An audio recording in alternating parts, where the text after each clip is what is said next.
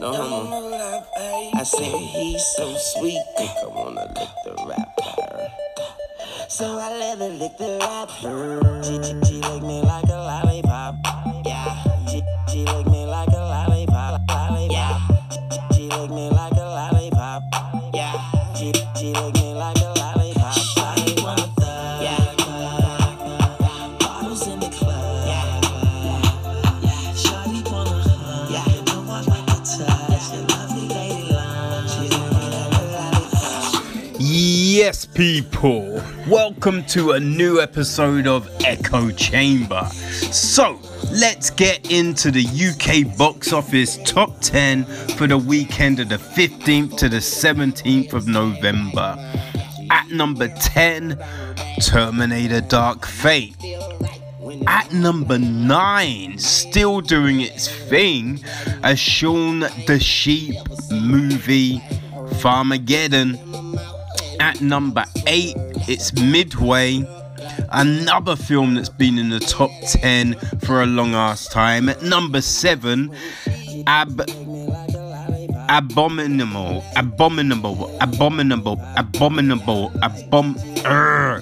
It's, yeah, you know. I don't need to say it one more time, you know. At number 6, we got The Good Liar. At number 5, The Addams Family. At number 4, Maleficent, Mistress of Evil, another hanger. At number 3, we got The Joker. At number 2, Le Mans 66, otherwise known as Ford v Ferrari. And at number 1, it's Last Christmas. So this week, no films, well, no feature films, but it was the launch of the UK Film Festival London on Tuesday. So yeah, it's been going on every night since, and we're gonna drill down into everything that is shown there so far. So yeah, let's get into that after. I think we might have a couple of things. Alright?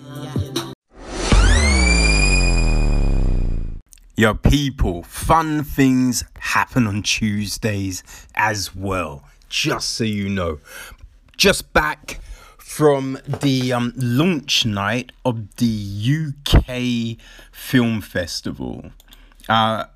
This was, it was a lot of fun, man. It was a lot of fun. So, yeah, tonight's event was at the BFI in Stephen Street.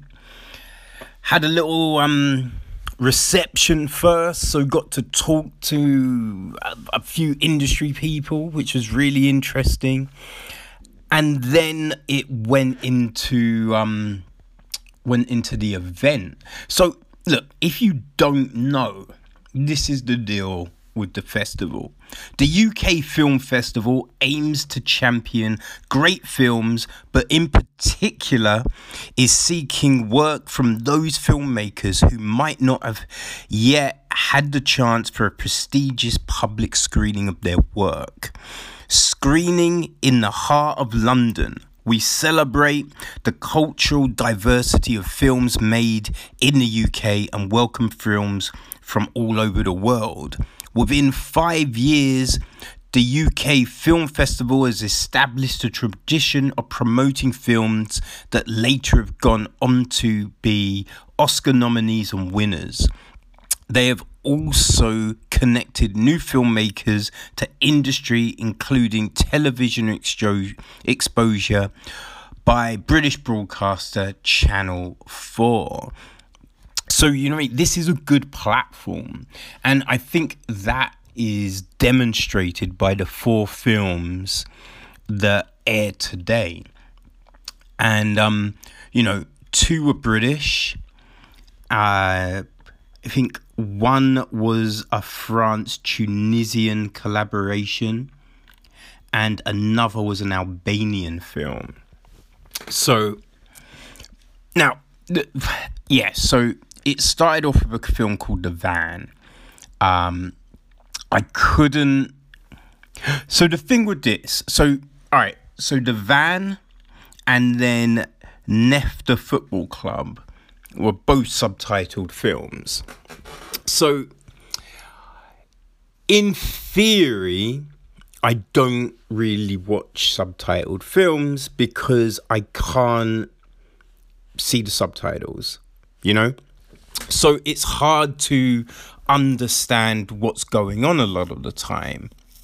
But I think one of the beauties about short films is they usually really get to the point quickly, you know, because you don't have a lot of time. So there's not a lot of faff. You know, a great short film is very concise. And I think you can understand it visually. You know, you can follow the film visually. And that was the thing about The Van. So The Van is by Ernric Bequiri.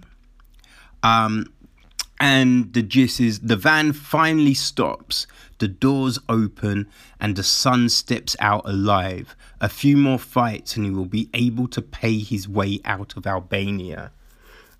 So yeah, it was a film about, you know, people in Albania, essentially this one small family, and the son is doing these fight clubs, moving fight clubs to, as it said, to be able to save up the money to be able to, you know, leave the country, go somewhere with more opportunity. Because when he's not fighting, he's just working on a building site and he wants more. And so, yeah, it's showing this. It's the stages of, you know, because it starts off with him getting out the van. That's how the film starts. And you're like, okay, what's happening? Like, at first, you wonder if he's being transported back from a fight, right? So that's the initial thing. But as the film goes on, you learn what the actual mechanism of these fights are. And it's just this brutal, you know, this just brutal thing that he feels he has to do for a better life. And yeah, I think the gist, do you know what I mean? The real kind of emotional connection is delivered to you visually. You know, you really don't need the subtitles to kind of understand what's happening and the horror of it, the hardship, the trauma. Like, the only thing that I didn't get was the depiction of the damage, and then there was a relationship that I wasn't sure of what it was. But even, you know what I mean? So there was three things that I was thinking, you know, is it father, son, brothers, or lovers? But either way, you know what I mean? Like, whichever of those situations, it does not make a great ending. And when I say it doesn't make a great ending, I mean for them in the story. Like, the way it ends is really good. Because it leaves you with so many questions. And you're like, oh man. And yeah, any of those situations, you just think it's just harrowing. And yeah, so that was a real kind of way to kick down the door with the 4-4. You know what I mean? That was a really interesting film to start off with. We then had Learning to Swim. So this is by Ruth Grimberg. And the blurb is this: behind the high suburban hedges of a quiet English town, Ingrid resists fearful warnings to offer shelter to Ahmed, a Syrian refugee. Now, so this was an English language short, and it was so interesting because firstly, the first film was about kind of, impoverished people looking for a better life. And this is the same. But they are coming at the subject from just vastly different angles. And so it's so interesting. And this one, I have never even heard about. So essentially, what this is it's fostering for refugees. It's fostering for adults. And that's a crazy concept. I mean, it's not when I say it's a crazy concept, it's something that I have literally never heard of. So you hear about people coming to the country and, being found housing, having these kind of, like tent villages, these kind of situations created for them. But I've never heard like this concept, this idea. And so we have Ingrid just talking, explaining, like, what she's doing and why she's doing it. Because, a lot of people are telling her, yo, it's crazy, don't do it. Don't let these people into your house. But she's just like, look, they're having a bad time. It's a bad situation coming from a war-torn country.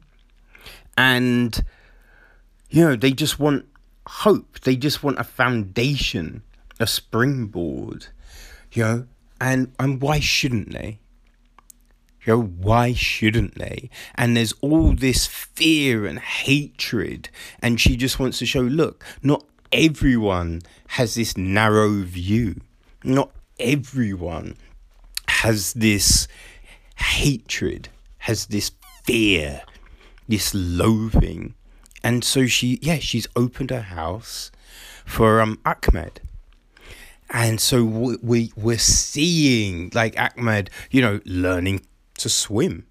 Ingrid's got a son, and he's like helping Ahmed learn how to swim, which is a poignant thing because Ahmed talks about his journey to the UK.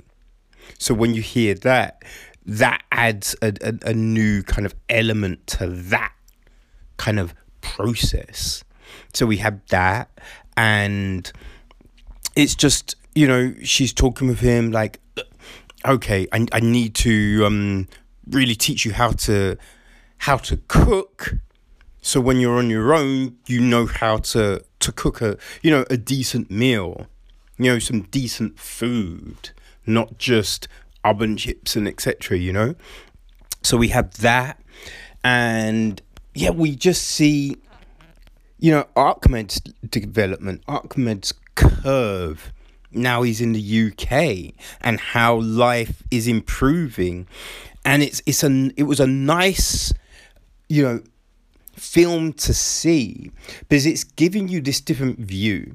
Because when there's usually the conversation around refugees, it's very negative. So this was a different slant on things. And so it was really nice to see that. And just to understand that there's this thing happening, this fostering concept, which was, really interesting. So there was that. Then we had Nefta Football Club by Yves Platt. And so this was the second subtitled film. And the gist was two Tunisian football fans find a donkey in the desert on the Algerian border. Strangely, the donkey is wearing headphones and carrying bags of white powder. So, yeah, again, like with this, it's, not being able to see the subtitles, but the film essentially, you can kind of follow the broad strokes of it. A lot of people were laughing. People really found this film funny. So I didn't get the jokes, but the story was just, is kind of crazy. Like, they find this donkey, and these packets of white powder, and so they're just like, okay, there's no one around, and so you see them with the white powder. And so the two kids, like, one's an older brother, and when I say older, he's probably, I don't know, 12 at the oldest, maybe 10.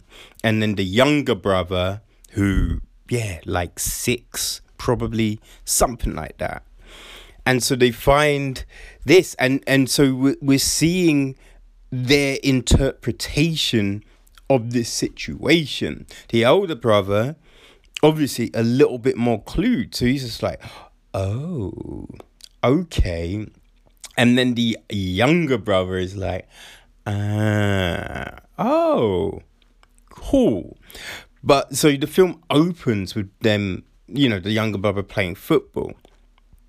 And so we see this, and so they're coming back now. So they put the white bags into their bike, and they ride back into town. And then what transpires from that is just like the way it ends catches you, because I think you might possibly think it's one, the film is going in one direction, and then you just get this panning out, and you're like, oh man, that's what happened. Oh, god damn it. That is, it's, you need to see it. It's just great. It's really good. And as I said, look, everyone was in hysterics watching this film. And so the night ended with The Beach House, which is by Richard Naylor. And so the gist of this is James and Mike's plan to double propose changes when they discover their girlfriends have a proposal of their own. And so they've they're on. So we meet them, James and Mike, on a balcony. They're on a balcony, and so they're just like, yo. Oh, can you believe this is going to happen? You know what I mean? Do you feel nervous? Yeah, I feel nervous. Oh, so how are we going to do it? Bum, bum, bum. So they're going over the plans. Then you hit to the girls. And then the girls are talking about their plans. And Mike catches a bit of the girls' conversations.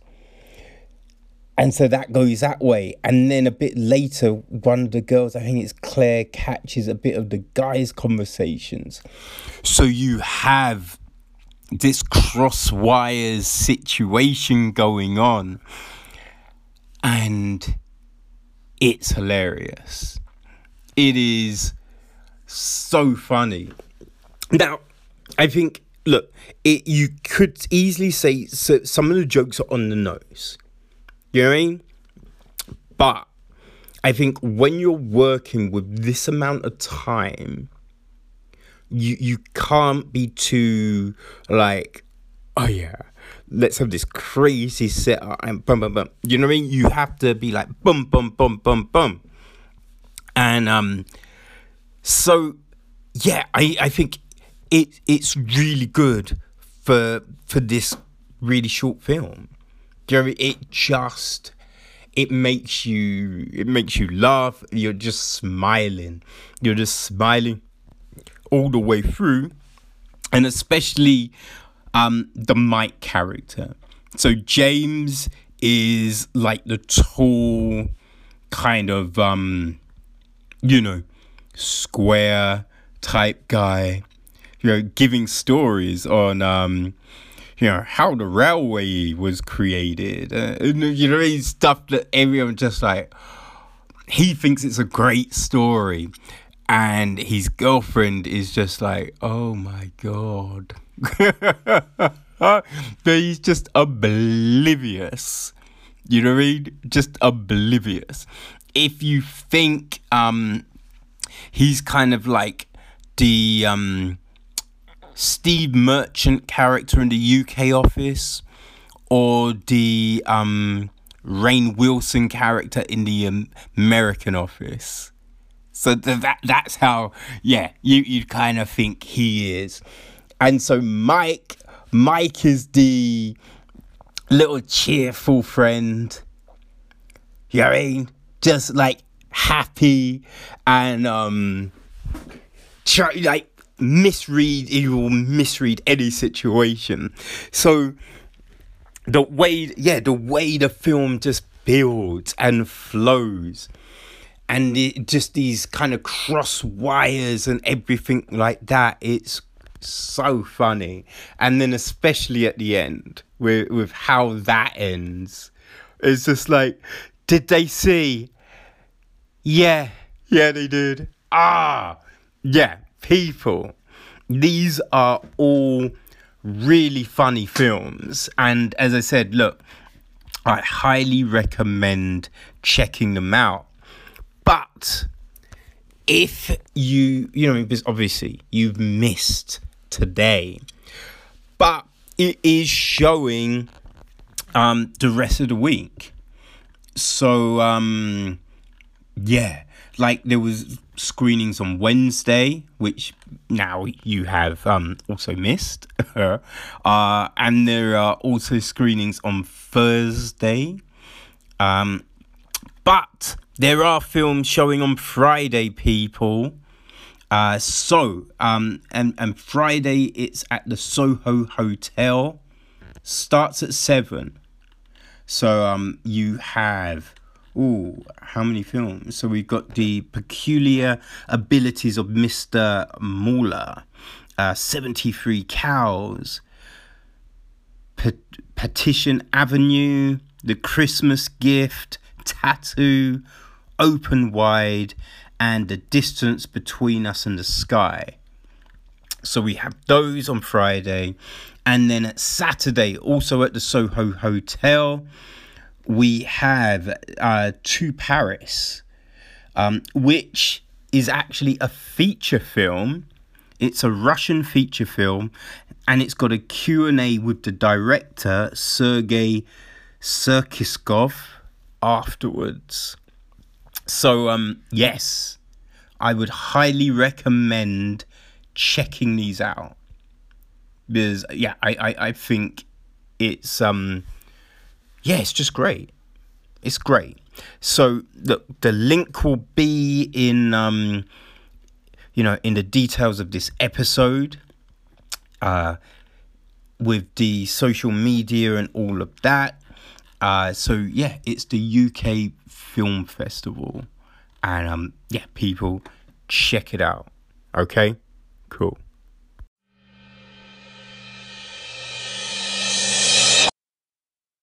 Okay, so a second night of short films from the UK Film Festival.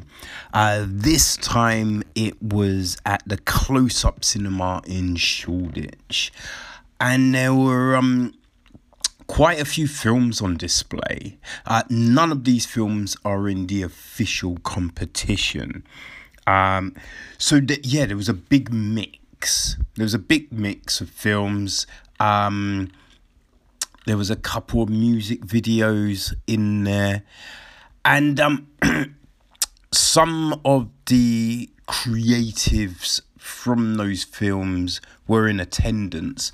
So for, I think, 4 of them, there was a Q&A.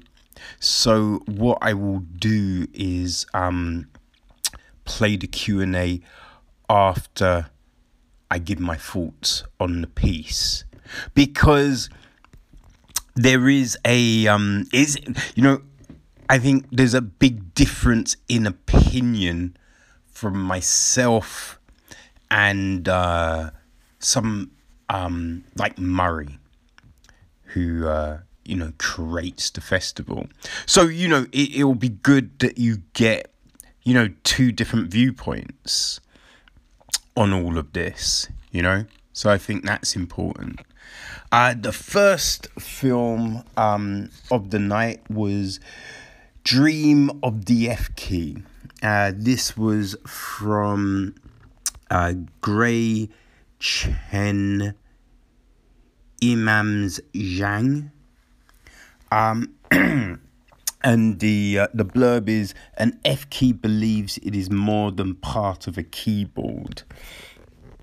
So yeah, this was an animation. Kind of, I don't know if it's clay or if it's just straight up CGI. But so we have this key, and it wants to be something else. It's seeing a ladybug, and it has this aspiration to fly. So this is what we're seeing over the course of a few minutes of the key trying to fulfill its dream, its desire, which it was pretty. Yeah, there's no dialogue, but it's easy to follow. You understand exactly what's happening, and it's nice, it's cute, it's kind of fun, It does its thing. So yeah. I mean, there's not really a lot to say about it. It's well put together. It looks nice and everything like that. But yeah, that's about it with that one. So next up was Arc North times Pallbearers Together Now. This is from Kevin Hendricks. And the blurb is an alternative universe Romeo and Juliet story set in the slums of Manila, North Cemetery. So this was interesting. Like, it's very stylish. It is a very stylish and kind of well put together piece. The thing with it though is it really essentially it seems like it's more a music video than anything else. And like the song that's playing is great. The song is really good that's playing, and the imagery and everything like that is really good. It's very slick. The story itself does seem like it's got a lot of holes in it, because it does make sense to an extent, but there's things that happen that don't. Like, a guy gets shot in the head and then he's alive again, which is a bit like, wait, huh? And then, yeah, just some of the things that happen are a bit like, wait, that makes no sense. Why would that? So, yeah, if you're breaking it down as a story, the story itself has a lot of holes, but the piece as a whole is good. You know, as I said, look, good music, really good cinematography, like great production, very slick, you know, really slick and everything like that. But the story is the bit that kind of brings it down slightly. But yeah, it's you know, not a bad effort, you know.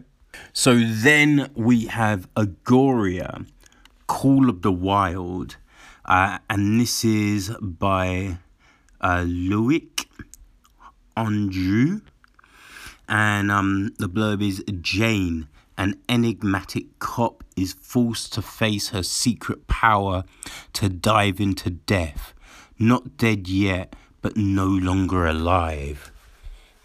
Which I think that is very intriguing. You wonder, what is that? What does that mean? And like, the story is very interesting because it is it's a little confusing, but confusing in a way that leaves you wanting more. You know what I mean? Because we're kind of thrown into this situation and we see Jane like bent over by a victim. And you're just like, okay, what's happening here? And then she gets back into the squad car and it's like her partner is, you know, he says some stuff and then the story, like, it's still moving and you're just like, oh, okay. So it's not that much of a big deal. Then they go to this next place and it all falls apart for them. And you're watching going, oh, what the fuck has just happened? And then this other thing happens and you're just like, and from the information that you've learned earlier, you wonder, oh, is it that? Is it a trip? But then you realize, oh no, it's not. So what happened here? Yeah, what happened? What does this power do? Like, what's the situation here? And yeah, you're like, I want to know more. I really want to know more. Again, it's got a really good soundtrack. It's extremely well put together. Just some, you know, interesting shots used. Great cinematography. Like, the acting is very convincing. Yeah, it's good. Like, the only thing that seems a bit questionable is the whole what do you call it? The electric shock CPR thing. That bit you think, like, was that needed? Like, the way in which it was done. But yeah, everything else, yeah, this is great. And I would love to have more of this story, you know? Definitely. So next up was Nice Shoes by Jonathan Lawrence. So it says, a sci-fi extravaganza, can you spot the 40 sci-fi film references? And this is a music video. This is a music video. And yeah, I think the big thing about this is they want you to think, oh, look, we've got all these references in there. How great. But apart from that, there's not a lot to it. There's not a lot to it. Like, you just have people dressed up as these things. Like, some are better than others. Like, we've got references to, like, Fifth Element. There's a few Doctor Who's, Men in Black, Aliens, the reboot of Battlestar Galactica, Star Wars. So we have these and a lot more other references, but it's a bit like that's not enough to kind of hold my interest, and yeah, it's a music video. Like, yeah, it's a music video, which is like, is fine, but I kind of feel that if I want to watch, like, it would be better to watch the music videos in their own stream. You know what I mean? So if they had a separate night, or the first half is the music videos, the second half is films. And because yeah, you're just like, after watching Agora, which was just like, whoa, I'm then watching a music video, But it's fine. It's fine. No harm. Okay, so yeah, so now we will move on. Okay, so yes, next up is Hostage. This is also a music video. It's from Nesta Villasmil. And the blurb is, it's based on a true story of a country that has fallen victim to a cruel, inhumane dictatorship. The T-shirt soldiers face a powerful criminal state with nothing but courage. So yeah, this is interesting. It had some, like, yeah, it's all about the imagery here. So the music is good, but like, I think it's the imagery that's accompanying it's the accompanying imagery to the music that is very compelling. Like, we're getting these kind of concepts of like communism being a puppet mentality. You know what I mean? And that's kind of like, or it's instilling like a universal thing in everybody's mainframe. So we have that imagery with like people on a conveyor belt. The tops of their heads are opened and this chip is put in. So there's a lot of stuff like that. There did seem to be a lot of intricacy to it as well, which, was difficult to see. But yeah, it's not bad. Definitely not bad. But we did have Nesta in attendance, and he had he had a few words to say afterwards. So let's get to that. Did this film come about, and how did you come to write the song? Why don't we sit over here, because I know what's going to happen. We're going to have about a row of 10. So how did you come to write the song? Who approached you? What was the whole thrust behind the whole thing? Well, I mean, I was working towards releasing an album, and I did it. I released it in December of last year.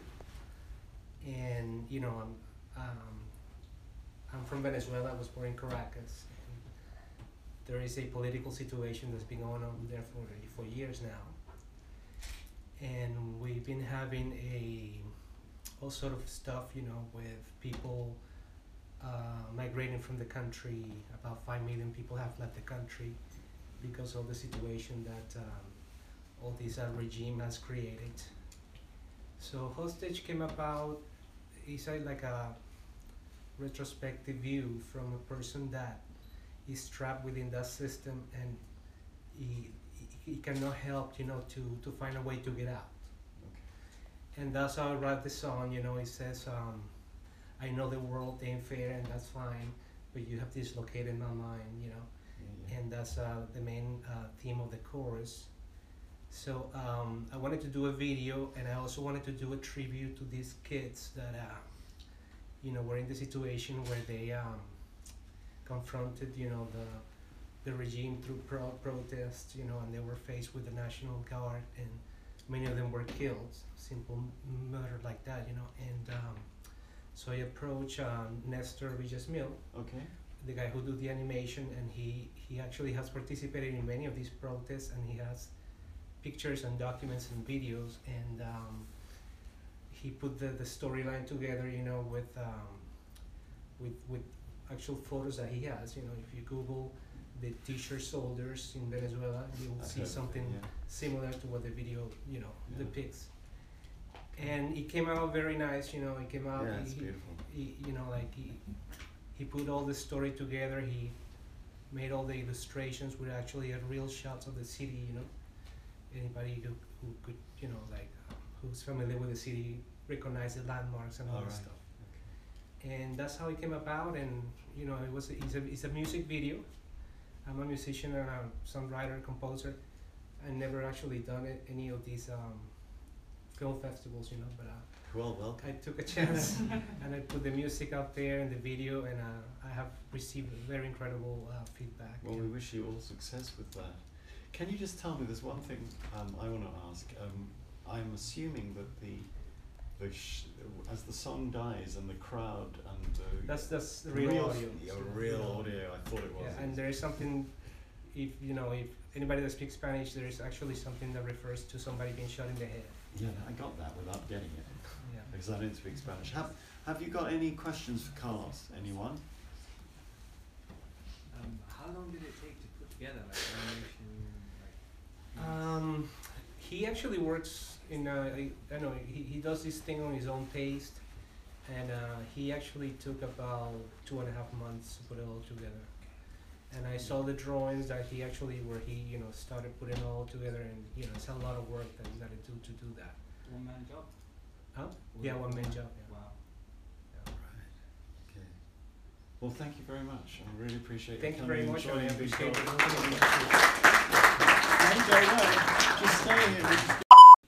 So next we had Mad Ben, Grief Dance to Death by Norbrun, and the blurb was: a deserted landscape, a soldier encounters a mysterious object. So this was an odd one. So essentially a soldier wakes up in like a field, and then he's kind of wandering. So he's wandering through, city streets, a desert, more kind of fields, until he comes across kind of floating objects in the sky. So you had objects like TVs and just, these weird kind of shapes and stuff like that.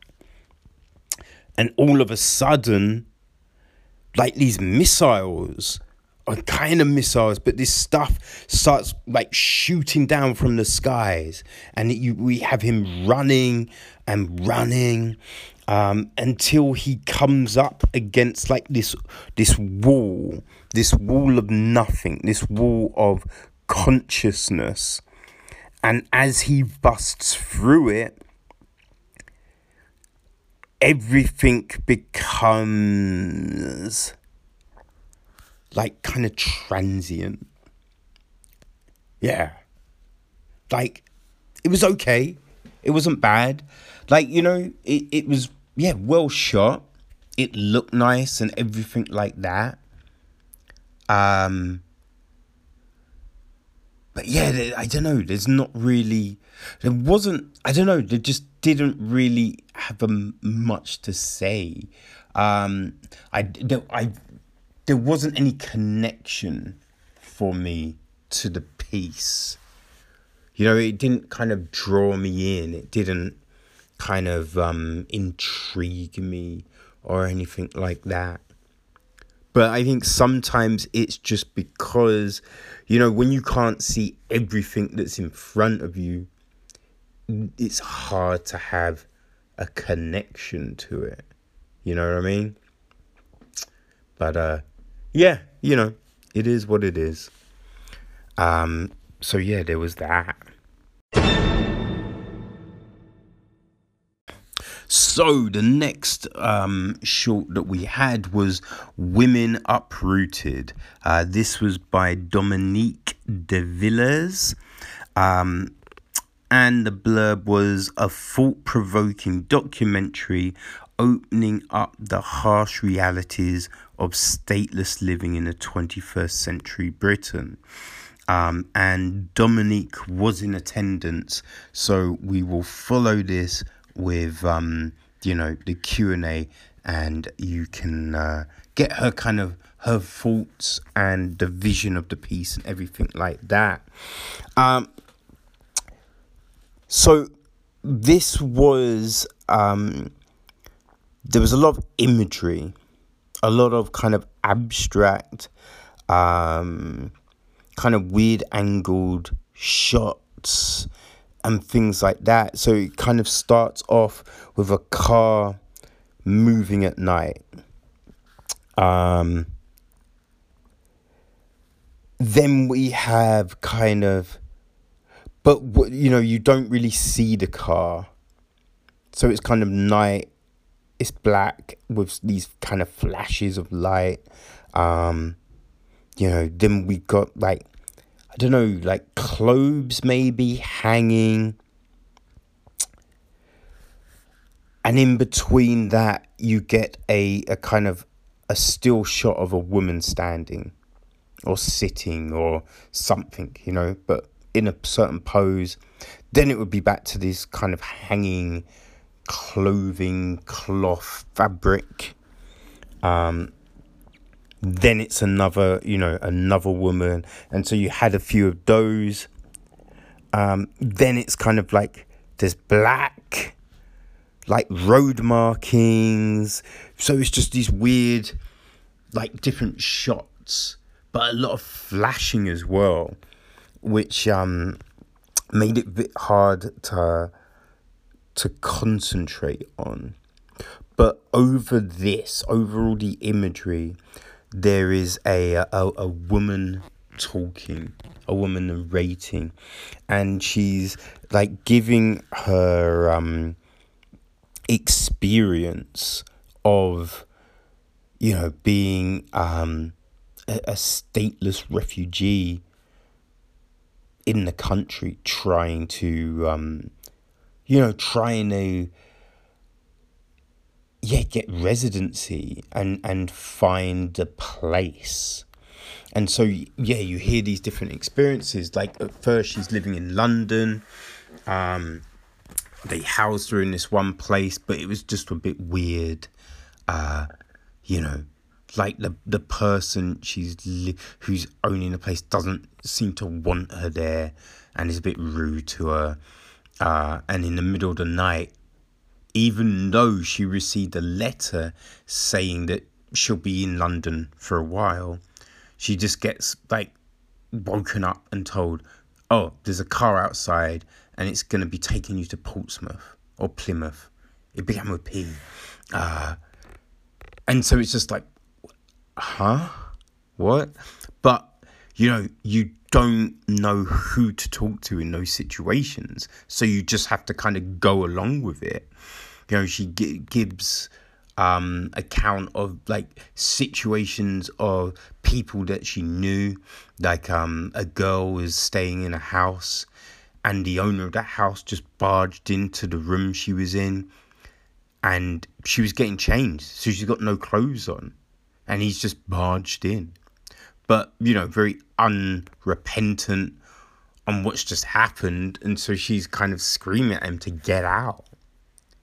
You know, but yeah, you don't have any rights and you don't know, you know, and she's saying, so when they went to Portsmouth, she's staying in this place with a lot of other women. But the way you were treated was kind of dependent on the individual's experience with the system. So if things had been fine, they're going to be more friendly. But if they're having a hard time, you know, everything's a bit crazy for them, then they're a bit standoffish. They don't really want to talk. They might be a bit rude, you know, so it's this kind of thing. And she's like, on a certain day, you know, the letters would arrive. And so, you know, you're waiting on these letters that will give you information on if you can stay, you know, what's happening with your case. So there's this certain day when the letters would come and everyone would just sit on the stairs waiting. And yeah, once the letter came, everyone would take the letter and go into their room. But there's this kind of like, you're sitting there looking at it because you're so anxious. You're so like, oh, what's happening? So, you know, it's just like, oh, do I open it? Oh, what am I doing? So yeah, there was this. And so you're listening to all of this and it's really interesting. You know, it's just this crazy situation, this crazy experience. But yeah, it is very compelling. But yeah, it was just very difficult to kind of concentrate on because of the weird kind of flashing and always changing kind of imagery on the screen. But yeah, here is the Q&A with Dominic and Murray, and yeah, you can hear their perspectives on the whole thing. So, Dominique, this is a very interesting way of putting a documentary together, right? With great imagery and a voiceover. Literally, I mean, there is a shot of the woman I know, the testimony. It's a very unusual and original style. So, how did you come to put this together? I guess it started by just looking at the way the media portrayed the refugee crisis, and I felt quite disconnected with the idea of refugees as this kind of mass and this number. So the idea was kind of to kind of steer away from the facts and the more kind of statistical debate around the crisis that you find in media and try and zero in on one person and her and the emotional side of the journey. And so the more experimental, poetic visuals kind of accompany that. Yeah, I love that. Well, so that's kind of why we decided to go down that direction. Yeah, it was very fresh for me, and very touching, you know. And I don't know. I found you could concentrate more on that audio than if somebody's speaking. It was strange. I don't know if you'd like to talk about that. Have you found people saying that? Yeah, I think so. The fact that we actually had a 45-minute interview with this woman, and we cut it down to, I think, 5 lines. Right. So that was very intentional. We wanted to leave room for the audience to take in a sentence and leave space between the sentences so that the audience was left with time to think about Yeah, what she's it's very saying clever in the that way. film. I think you made some really effective decisions on that. Thanks. Thank you. Yeah. I've got any questions for Dominique Villiers about this film? Very touching film. Yeah. Thank you. Was the kid the actual daughter, or was that? No. Actually, all the women and the child that you see are not refugees themselves, because the asylum seekers and the refugees that we interacted with all want to stay anonymous.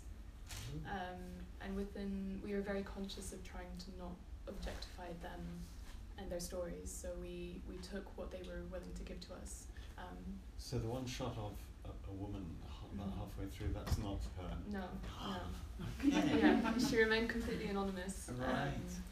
And Which says a lot, actually, doesn't it? yeah, well, Oh. we felt that it wasn't needed necessarily, as long as the humanity of the person is on the screen. It doesn't matter who it is.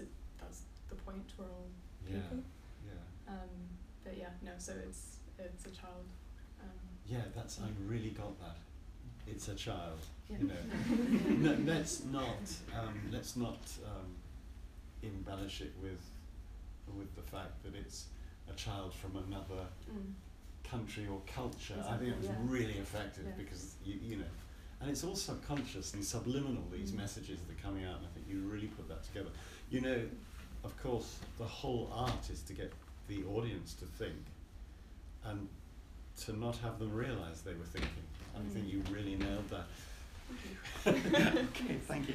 I'd like to move on to it. Okay, so the next film on display was Red Dress No Straps. This is from Mariam Moya, and the description is just another ordinary evening at the grandparents in Tehran during the Iran-Iraq war, with the voice of America on the radio. This was an animation. So we got this little girl, and she sees like a picture of a woman in a red dress, and she's just like, oh, she's so pretty, and that's such a nice dress. I want to dress like that. And so she asks her grandma to make her this dress. And the big thing, she doesn't want straps, because that's kind of grown. That's, that's what the big people wear. And she doesn't want to be this little girl. She wants to be this adult. She wants to grow into this thing, So we have that. And she's also then talking about how, at school they're getting taught to, every day you have to say, we hate America, so you're kind of being indoctrinated. So there is all of this, but she enjoys being at home with her family. Her dad, he listens to Voice of America on the radio every night. And yeah, she just likes being around her, her grandparents, and they're living in this weird situation, because they're in fear of, what's going on around them. And there's this one point, and she's just like, and the bombs get dropped. Saddam tries to bomb our house. He's a silly Saddam. He's a nasty man. But they miss. And the bombs miss. And she's then going on about, more stuff that's happening, school the next day, again, it's America are bad, America are evil. She's back at home, the dress is finally made, and she's just loves it. But unfortunately, no straps, so it falls down. So she's given straps, but she didn't want straps. And the film ends on this just really kind of just this sad little note, that just kind of makes you go, yeah, that's what happens, right? That's the reality that people don't want to talk about. you know. Like, this was a nice little animation. You know, it's not like groundbreaking animation, but the way they've done it, it works really well in telling this story.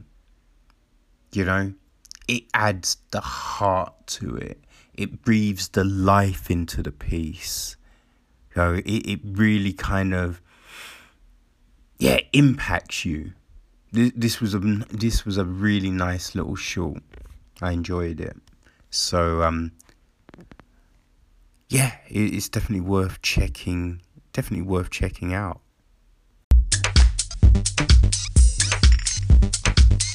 Okay, so the next short was Apartment 34, and this is from Eduardo Foycia.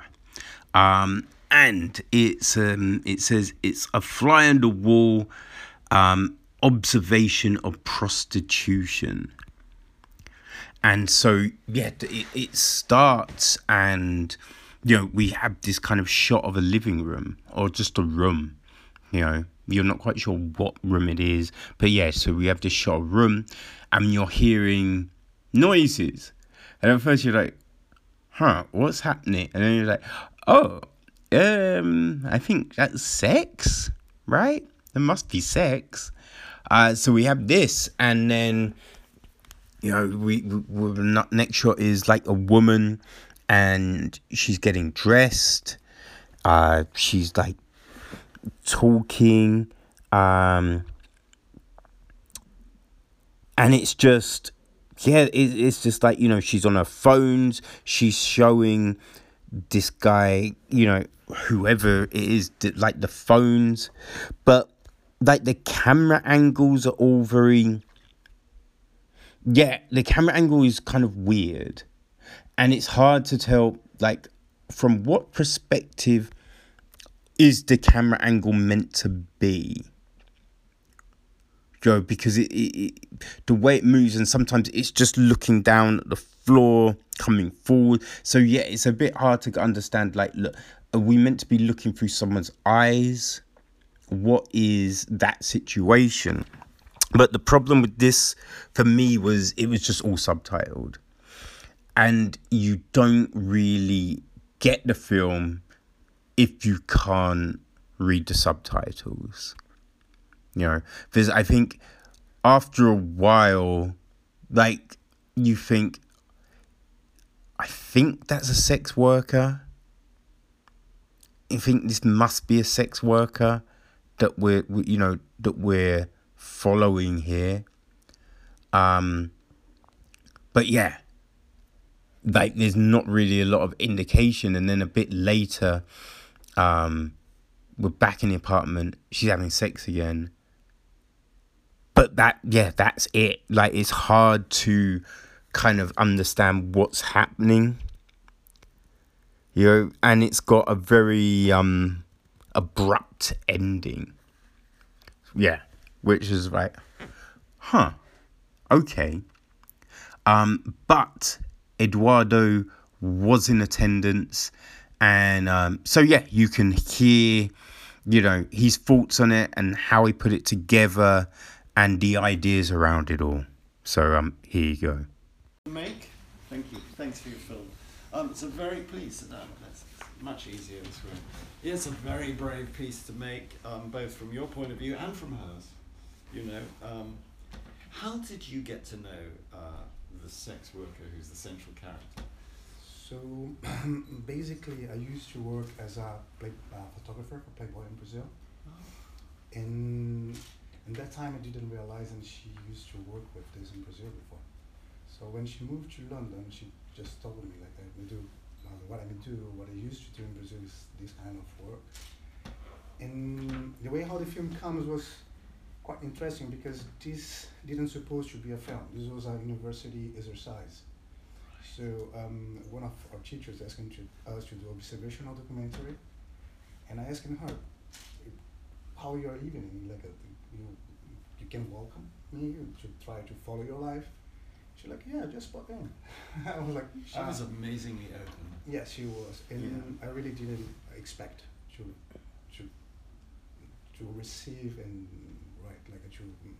to get that experience over there. I liked that she was so happy to make the film, and so much so that we were never really embarrassed. We were never the voyeurs. You know, although it's fly on the wall, we don't feel like voyeurs meeting her, which I think is very impressive. She seemed very happy to make this film. Yes, but at the same time, what is quite interesting is like, I don't know if the language create this wall, but in the end, at the mirror, is the first time in the film that she hide herself, and is when she's crying. So like we need like a read the subtitles, so we take our eyes from the mirror, but she, for the first time, then she's open really what she wanna, like for her life. She's hiding and she's crying. So she gave completely the back. And this is like, oh, okay. And they start, she tell about money and how happy this life it is. And in the end, she say that's like the only thing that she cannot have. Yeah. Very touching that, actually. I was surprised at how much she could earn. Yeah, me too. You know, those texts coming in, it's like, whoa, okay, maybe we should reconsider. But I'm not just kidding. These are secret, yeah. Yeah, I was very surprised by the statistics at the end. Now, I know that you're an academic, so I just want to just check something. What's the source of these statistics? There's the first one, which seems plausible. It looks like on the first panel. That was what, a government research? Yeah, we have a government research that's open in the internet, and we have some institution that they, for example, we have one in America. Then you just release about the prostitution in Europe and in general. So yeah, the main research was there. But the one that surprised me now is the 12%. I wrote it down while we were watching. 12% of students have worked in the. Did it say sex trade? And no work in the some like involved it somehow. Okay, involved. And that includes prostitution, but in a way, I was worried about that statistic because I think if somebody is dancing. Is that counted as being part of the statistic? They get as a statistic as well, like a sugar daddies and all this kind of because you have a lot like as men and women's being in sugar daddies websites as well, and so they use this as part of as well the statistic. But surely it's going to say student because that would be something that somebody would, but that doesn't mean they're a student. I'm just suggesting. I'm not in any way saying this is inaccurate, but I think it needs personally. I think it needs more proof in some ways. But that's not for you to do. No, it's not for you to do. Sorry, I just want to challenge that because I'm me and I'm a prude. But thank you. I don't know. Okay. Thank you. Okay, so the next film was I think it's pronounced Yang Jun by Zhu Song Kai. And it says, one canoe goes by like the lingering sound on vibrating strings. This was really short,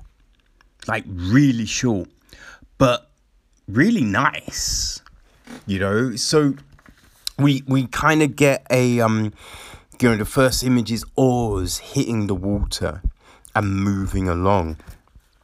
Then there's like swans flying. Then the swans in the water. It's all kind of a little bit abstract, kind of serene. There's like Japanese writing comes up. And then it ends. And there's just this kind of lilting music in the background. So yeah, real short. I think there was some subtitles up. But yeah, it was just nice to view, you know. It'd be interesting to see something longer by the people, you know, because I think, by the looks of this, they could put something nice together. But yeah, that would be interesting.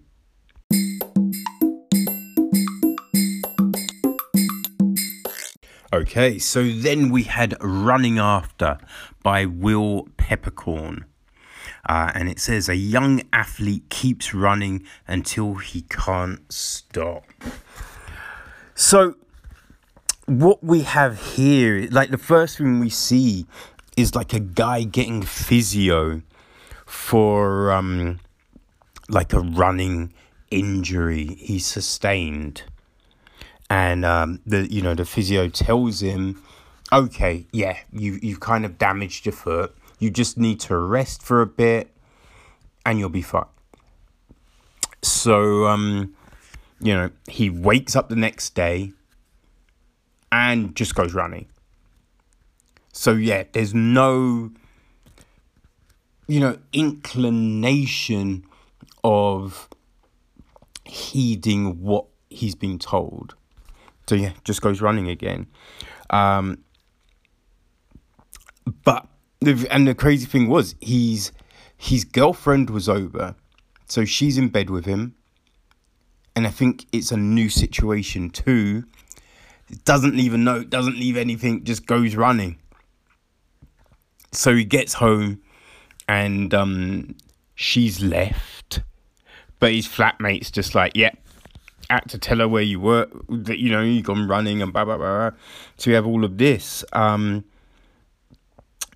He's then running in the gym, goes back to the doctor, and the doctor tells him he looks at the foot again. They do some x-rays, and he's just like, yo, you need a cast on your foot, like it's in bad situation, and if you continue, you'll be crippled. So he gets the cast. But, it's one of those boot things. So, I mean, you can take it off because he still goes running. And throughout this, we get a flashback to a little kid. Like, he has a really brief conversation with his mum on the phone. And we see him, like, throwing up in the toilet. Like, he seems down, but there's not a lot of explanation. So you can draw conclusions, you can have ideas to why this might be happening. But yeah, I just feel that then there should have been something a bit clearer on what the situation was. Now, afterwards, Will, he was there, he did a Q&A, and he does talk about the things in it and like why the guy's running. Now, but the problem is, now you could make a guess at that, but the things in the film are so vague, and it's very brief as well. So it would be easy for someone just to miss a little sign that would be like, oh, possibly it's that. It's possibly that. And I just think, look, if it was a longer piece, you could lay small breadcrumbs, but for something so short, you probably need a better indication of what's happening, because otherwise you just seeing this guy just running and you're just like, why the fuck is he running? Like, he's been told he might be crippled. What's going on? So you know clearly there's something going on, that he needs some sort of help. He needs to talk to someone. You know there's something, but you're not really given much of a glimpse into what that could be.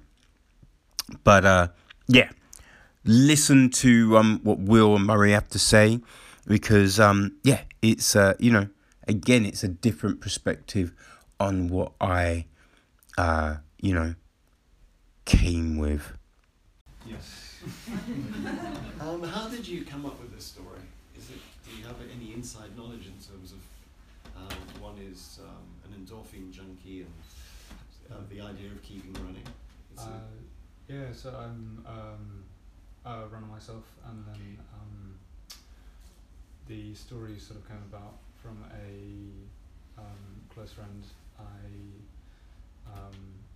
know. It was a couple of years ago, and we had just finished a race, and he had sort of run off into the distance, won the thing, and I was asking how he was doing, and he said, I was at the doctor's 2 weeks ago, and he said that if I keep on running, then I'll be in a wheelchair by within a year.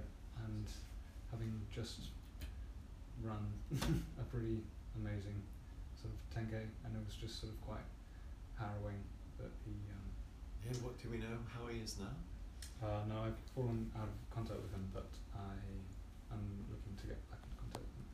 So, yeah. Yeah, because you might want to say, look, I based this film on. That's sad and moving, and I mean, we can all relate to that. The idea of just believing in some kind of dream or obsession that kind of it's like those boxers who don't give up in time. Very touching, and very well put together. I like the imagery of the whole piece. So it's a sad film. Where did you film it? In Edinburgh, where I studied. Okay. So, So Edinburgh. yeah. So, based up there on the film course at ECA. So. So are you on the film course? Yeah. I've just gone into my third year there. So. Interesting. So I met your dad somewhere where this film was showing, and he was also a filmmaker, right? Documentary He was a maker. documentary maker, yeah. So that counts too, So, yeah. So have you got any questions for Will about this one? Was there a suggestion that the mother was ill? Yes. I thought so. That's. Going for chemo. Sorry? Was she going for chemo? Yes. So that's not really been picked up by them. Well, from feedback, the majority of people haven't picked up on that, but that was the whole. Yeah, that's what I thought. He was running away. Yeah. I got it. Yes. But it's like, it's good that I think people get this subliminally and subconsciously, because I've seen the film twice, so, but it does communicate, and it's like jazz. It's the notes you don't play rather than notes you do play, and I think the film is like that. There's lots of begging questions that you can. Then they're little seeds that later come to fruition. You go, oh, right, okay, yeah. So, what was it? Was there any kind of eating disorder involved? Was he actually eating enough? Well, I tried to make it play into a much broader issue that isn't really. It's starting to be more recognised, I think. And what is that? But sort of eating disorders and sort of self-punishment within people in extreme sports. Right. Yes, it is. It's got some self-harming elements, hasn't it? So, Gosh. and they're starting to come out more in the sporting community. They've sort of been under wraps for a little while, but people are starting to sort of talking about it more. So yeah. Well, it does make sense. Thank you for sharing that. So now we come to Jackie Wang. Okay, so the next feature was 2.3 times 2.6 times 3.2, and this was by Jackie Wang, and it says the certainty of hope against the uncertainty of disease. Now, this was something that you needed the subtitles for. Without the subtitles, it impossible to kind of decipher anything that was happening. So yeah, Jackie, she was there and she did a Q&A afterwards, and yeah, what she said, I couldn't have picked any of that up from just watching this. So, you know, it's kind of hand-drawn, Japanese style animation, and it looked nice and everything like that. But yeah, I just wasn't able to get anything really from it. So listen to the Q&A, and that will give you some sort of insight into what this is. So moving. Thank you. I want to know, it's so harrowing to watch this, and when you realise what that title means, it kind of hits you very hard, because you go, what's that? And then you find out. Can you tell me about some more about, it's not clear, did your aunt... she's okay. She's Yes. still, she's Okay, not, I was scared to ask, but I Yeah, just hoped. Yeah. If she's not okay, I think the film will be completely different, in a different way, I think. Yeah, Yeah, maybe. 'cause- Yeah, maybe. Yeah, yeah. but don't worry that I didn't Oh, know, yeah. because I think it's Yeah. universal as well. It's about your aunt, but it's about Yeah. that any patient, and loved ones and families that are suffering within that situation. It's the not knowing, right? But I'm glad it's all clear. Yeah. Okay. Has anyone got any questions about that? The animation style that you chose, was there like a reason behind it? Oh yes, because you see this figure that put in front of the house. Because that figure I found from the Wellcome Collection Museum, and it's a healing figure from Kabul. It's called Karoo, and it's in the island in India. So I can kind of like choose that figure and link it with my aunt disease, and together. And also because you see this picture that I use Leno card, so I want to And borrow. I want to borrow some wooden texture from that process. Yeah. And the look of the main character, like the way you portrayed yourself?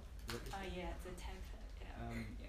Because I kind of like, it's not just a thing for my aunt. It's also a thing like for myself. It's a ritual that I'm trying to help her getting better, because she's really depressed and she's really suffering from this. Not just the body, but also the mental stuff. Yeah.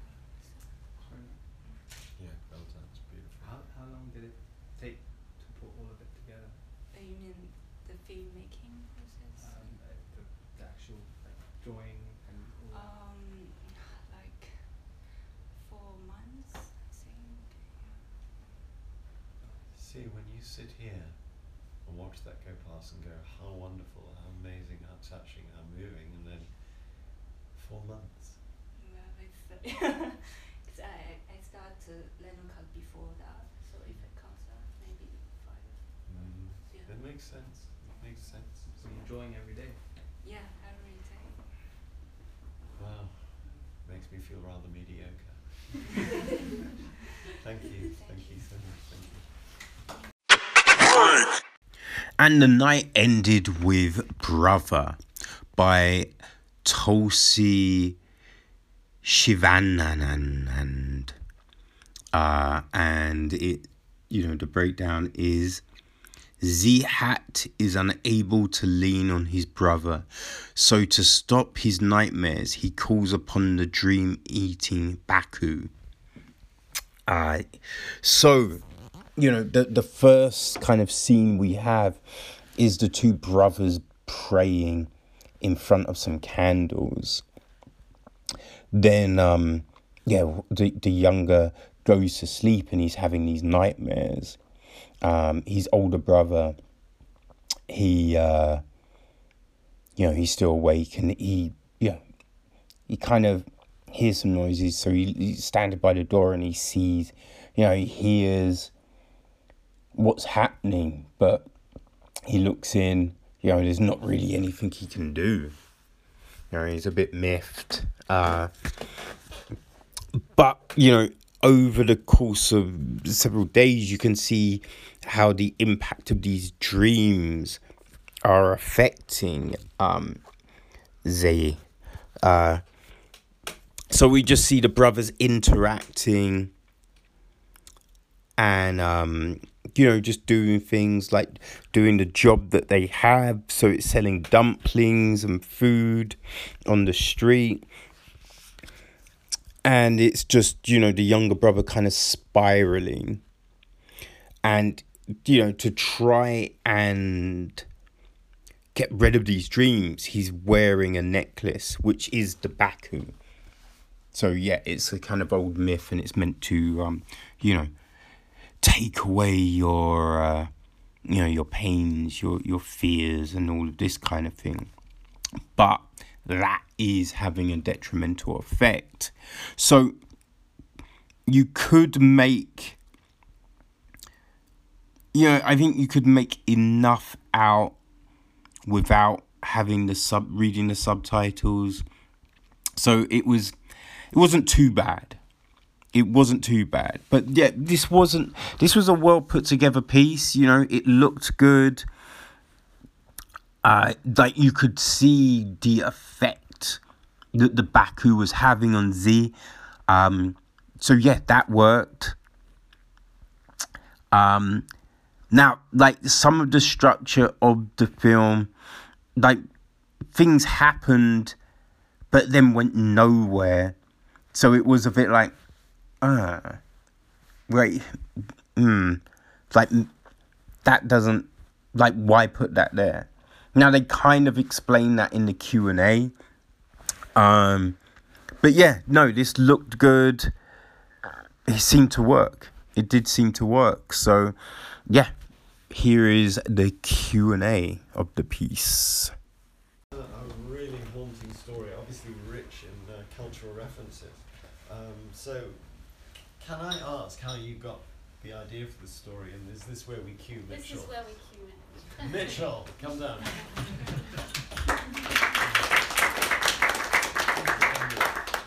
So cultural references that clearly you have knowledge of. Yeah. How? Yeah. I think I just have quite a broad interest in folklore and things around the world, and that people make stories to represent things that they're scared of or they feel about or that kind of thing. So I'd never even heard of the Baku. So clearly that's a real concept culturally, Yeah. Yeah. And I think with the Baku we kind of took the broad idea of the Baku but then injected some of our own stuff like the cold and things to kind of give it more of a real world presence then. So it's not in English, so did it get translated? How does that Yeah, work? so we worked quite closely with a translator during like the script writing process, the rehearsals, and actually one of our actors, Gang, who's here, he is a translator as well, so Is he? That was useful. worked out really well. Do you know, you came in and I thought I recognised you, and I was trying not to, come down please, and I was trying not to go, oh, you're him. 'Cause you know what I mean? What if I got it wrong? Because I could, right? Come down, please. One thing I do want to say is I love the chemistry that the two brothers. So both our actors lived in a house together for a week, and I think, I don't know, Gang can speak for it, but I think that quite helped. You guys seem to get on really well. Oh yes, we've become very good friends after that. Yeah, there seemed to be an incredible relationship there, So the paranormal aspects of this piece are actually quite really strong and beautifully executed in the making of this film. I felt quite tense, right, in a good way. So can you tell me about that, how you came to? Well, we kind of, when we came up with including the Baku as part of the film and attaching kind of the cold elements to it, we how did we want to execute it, and we thought, I mean, if we had the money, obviously the effects would have been great. We went down the practicals route. Do you know, I like that. Actually, I was so pleased not to see effects. And then we thought, by filming it in a certain way, so all our Ronin shots were done from the viewpoint of the Baku, and that was a decision by our DP to kind of distinguish the Baku as a character. So yeah. Wow. So any questions? Because time is moving on. It's not that I could talk to you guys all night, but we get kicked out. Yes, I knew you'd have one. You've been great, man. Just a big round of applause for you. Next, you're going to tell me he was a plant. I promise it's not.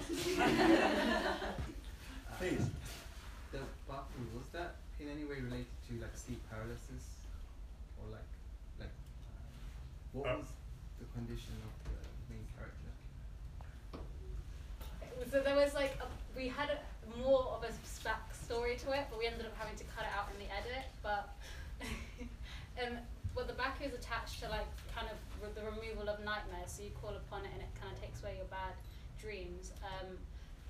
Our character kind of struggles with anxiety and kind of has nightmares. It was rooted because his mother had an illness and she was struggling back home in China. But the amount of scenes that we cut out, we kind of removed that element from it. So I guess you now know. But we felt when we were going through it, so that was our graduate film, and when we were going through it with our teachers, they kind of felt like it was a story that it kind of took away from the brothers' relationship slightly, so we ended up cutting it out. But yeah. Yeah, it's what Woody Allen said, that making films is getting rid of your favourite bits. Yeah. It's Axing it. A bit like life. Yeah, thank you so much. Well, we're out of time, which is sad, but... Okay, so third night of the UK Film Festival, and today it was a feature documentary, and it was called American Mirror. But before that, there was a little Banksy show, which was set in Venice, and so you had the river and people on the pagodas. I think it's pagodas. And on the side, an artist, he comes and he sets up his pictures because other people are selling pictures and stuff like that. So he sets up his pictures, but what he has is a kind of collage. So it's a lot of pictures that make up one big picture, and it was of a big ferry ship going down the canals, and everyone's disgusted by it. As much so that you have the police making him move on. So he's packed up and he's moving, and then the scene shifts, and you see this big ship in the river. So it's not in the canal, but it's in the river. It's there. So it is what he painted was kind of a truth of the situation. So it was just a nice little funny show. So yeah, that was nice. That worked. And yeah, then we go into American Mirror. Its full title is American Mirror: Intimations of Immorality, and it's by Arthur Balder. And the gist is this: how do we perceive and judge ourselves and others in a world dominated by social media, which demands perfect beauty and instant gratification? Oscar winner Susan Sarandon and painter Tigon Titsagustus discuss how the apparently in conflict values of beauty and aging are perceived in our social media obsessed society. So yeah, this was interesting. because, you know, so we start with like Susan Sarandon walking into the room with Tigon, the painter, and, you know, she sees the painting that he's working on, and we just see her like happiness at seeing it, and, you know, the way that he's been able to capture her. And she says, look, other people have tried, but they've not been able to do it. So this is great. I love it. So we have this, and then, you know, today, because he's been working from photos, and today is a live sitting.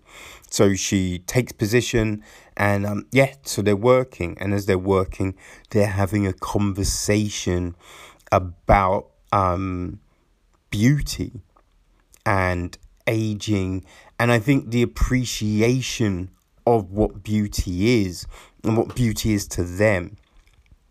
So we're doing all of this, but it's getting cut with other scenes. So we have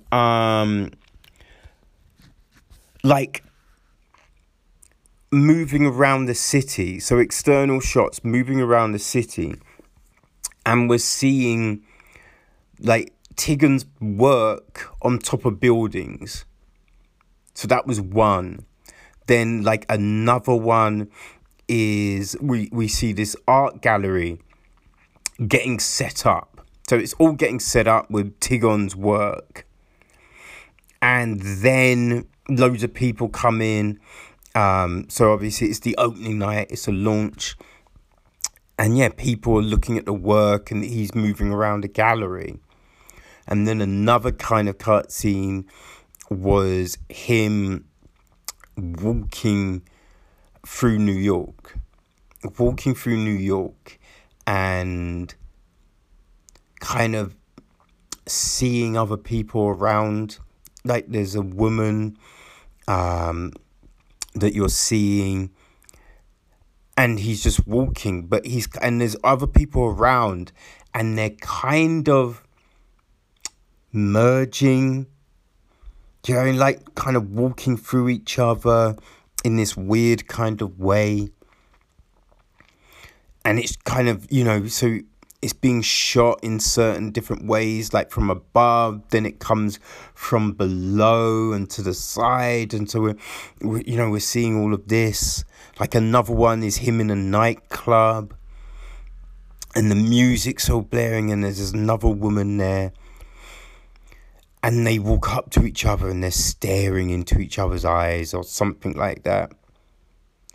And then he walks back to the bar. But yeah, it's kind of lit in a certain way. And again, the barriers between people is very transient. And so, yeah, we have these kind of odd cutscenes in between. And, like, it's fine and all.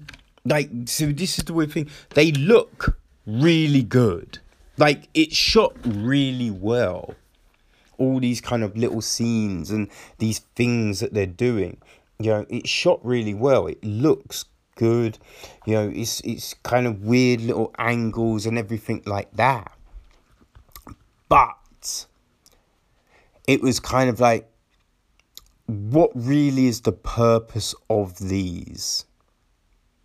You know, because maybe it's to go, look, all of these different scenes have beauty in their own way. Like, what is beauty to you? Maybe it's that. But I think the real interest of this piece was the conversation between Tigon and Sarandon. You know, that was the real interest for me. Like, at one point, you know, but she's like, you know, they're talking. He's just like, yeah, I'm you know, it's a live sitting is really good, and she's just like, oh, why? And he's like, as you paint the air between your eyes and, you know, your muse, which was kind of an interesting thing to say. you know? And I think that will resonate with some people more than others, you know? But you just have all these conversations about what they perceive to be beauty. You know, like Sarandon saying, you know, when she was younger, she didn't really appreciate her looks. Like, people would say she was beautiful and stuff like that, but she didn't really appreciate it. And then she was saying how Playboy would contact her all the time and be like, oh, we'd love for you to do a center spread.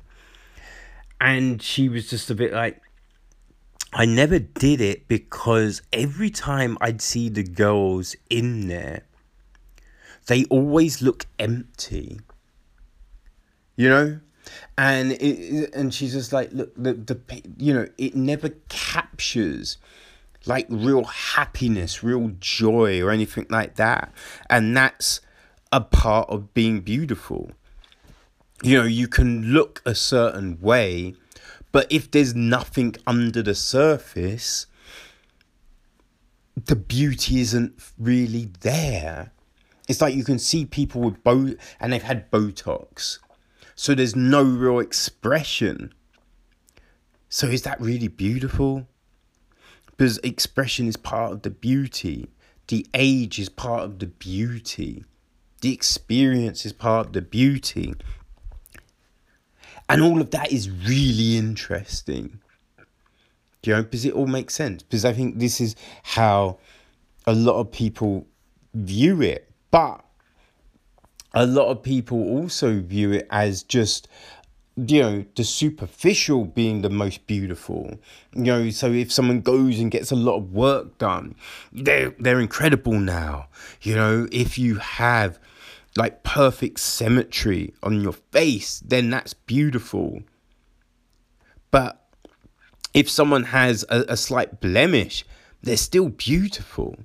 Because they've now got a uniqueness that kind of resonates more than someone who just has a general look, you know? So there's all these kind of things on beauty that, yeah, I thought was really interesting. But, yeah, it was just the abstract shots, although, you know, they were done well, I don't think they added enough to the piece. And especially the amount that were there. Maybe if there was just one or two. But, you know, for the amount that they had, it didn't really work for me. But, so afterwards, Arthur Balder was around for a Q&A. So, yeah, why don't you check that out? Because I think that will give you some more interesting insights. Okay? Cool. Enough light, can you see faces? Faces, yeah. Thank you. Okay. Well, somebody said, what was this about? And I actually thought I'd better write something down. What I found of this is an art film about art and the making of art through the eyes of Tigran and through the visual poetry of Arthur. Right? That's what I came up with. See my notes, I'm scribbling. My phone battery is dead from scribbling.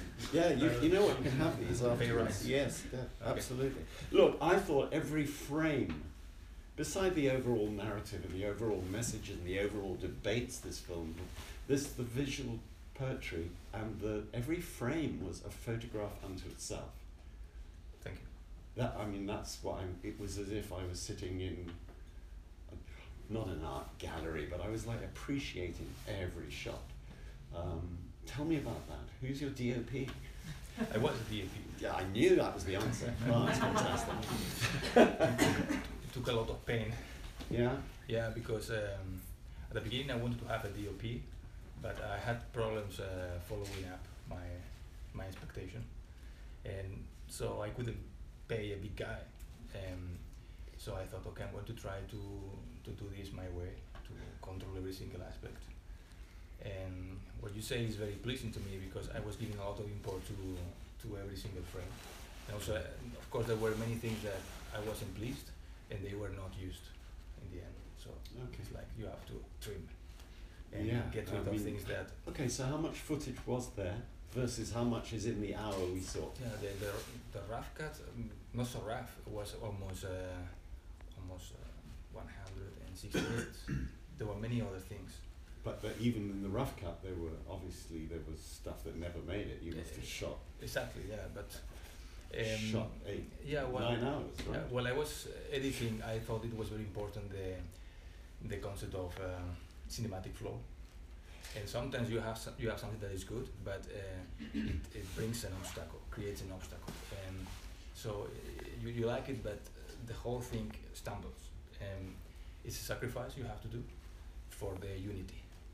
Yeah, what I like is that you've made some really bold choices because I'm not saying you break rules, but often it's like a totally fresh approach to something, and you go, oh, not seen that before, or and I really like that about the film. I mean, there's new stuff in there. It's certainly a new narrative form in a way because although everything's out there has been done already, but I really liked the fact that you weren't limited, and correct me if I'm wrong, but you were never limited by the fact that you need to document real life. There are reconstructions of real life, I believe. Would you like to talk about that? Because I think that impinges upon probably one of the most important points. Everything is there. So the problems that many artists go through, and particularly Tigran was going through, without going into personal details. I didn't want to go into personal details, into personal description, like I have this problem. So I think when you verbalize the problem in a matter loses strength. When you're a writer, you know that very well. So when you're writing for cinema, it's about what the characters don't say, but what is there motivating the action, motivating even words that are not directly related to what is the true intention, but it's how the intention is pushing them towards something. Yeah. So everything is there. So the phone call coincides with certain types of painting, which is the same model, which was his ex-wife. That's the only thing I can say. And so all this situation is evolving, but I didn't want it to be obvious, to be something that you can just describe. Yeah, it's very intriguing, and that's why I said before I came down, there are just so many questions, and I think that's fantastic that it asks these questions. And you know, I don't believe we want to be patronized to know every answer. It's good to wonder about stuff. I love the concept in this, that the painter paints the air between the artist and the subject, and the fact, I love that Susan Sarandon didn't quite get it and mocked it because she was the audience at that moment, but I really got that, you know, because I don't know what's happening in the air between us. I don't know. Exactly. So it takes some interesting turns, this piece, because one minute we think we're looking at art and a debate between a beautiful Hollywood actress and Tigran, who's very successful, and the next minute we realize that he really does come from nothing, and that he has a sad past, and he comes out of an era that is very challenging, and I don't know exactly, it's little hints of things. Is there much to tell us about that? I think all immigration paths are quite difficult. It's not everybody who tries to make something in a big city and goes from a place, or everybody who's living in a big city and tries to create a path. It's difficult, it's tough. Basically what we encounter are obstacles, and it's about overcoming these obstacles. So this is a particular case, but in that case I don't think it's much more difficult than many other cases that remain undocumented or unknown. So it just, some stories become more prominent because of the result that person achieves, but I have a lot of respect for the unknown heroes, you know, people who are trying to do things, who are very talented, and sometimes the reason is because they never get the opportunity to show it. Or actors, there are so many great actors, I think, and actresses, and sometimes they don't achieve a fantastic career because just they were not at the right moment on the right spot. So that's what I think in general about this. So I wanted the film to look like a more like a casual thing, you know, like everything's natural. So that's but it kind of says without underlining it that this artist, this is what it said to me, in spite of his success, in spite of his good looks, in spite of his rather fantastic car and his success, that he's still a tortured soul, right? And I think that just comes through. I think because then we go to time. I think time is a big protagonist of the movie. Time is enveloping, engulfing the whole thing. It's too powerful. So we come to this world with nothing, and we forget that we will leave it with nothing. And we come alone, and we will live alone. Well, we don't come so alone because at least when we come, we are with our mothers. But when we live, we are just in the end is very sad. So we just forget this tragic sense of existence, and I think that's what I wanted to pervade the movie, that there is a tragic sense of in living. That is something that's going to extinguish, that what you achieve is important, but what is important is relative. Everything is relative. So it's important at some point, but maybe it's not so important. I don't know. It's like I think like that. I was very interested in obviously the visual scape of this piece because it had some stunning moments, and as you say, it's a wonderful fluidity. So it's quite very hard to achieve. It was helped incredibly by your choice of music. Tell me about the composer. I saw the composer in the credits. That wasn't all by that composer, was it? It was several pieces. Can you tell me about the music? The whole music is done by Mark Petru. Well, give him my love and tell him I think he's fantastic. There was a lot of drama with the music. I had many problems because at the beginning there was someone chosen that I didn't choose, and I wasn't happy with the decision, and so there was drama because then the thing didn't work. So I cannot elaborate more, but it was like a crisis. We got a crisis, production crisis, and I thought I think I should choose the composer, and fortunately the executive producer was totally on my side, David, and it was a major decision that he decided to follow my proposal, and then everybody was, well, not everybody, but I think everybody who was watching the movie objectively from the production point of view was very, very happy with the result. Yeah, the music is very important. I was working hand by hand with Mark. He's considered one of the most important trailer composers now in the world.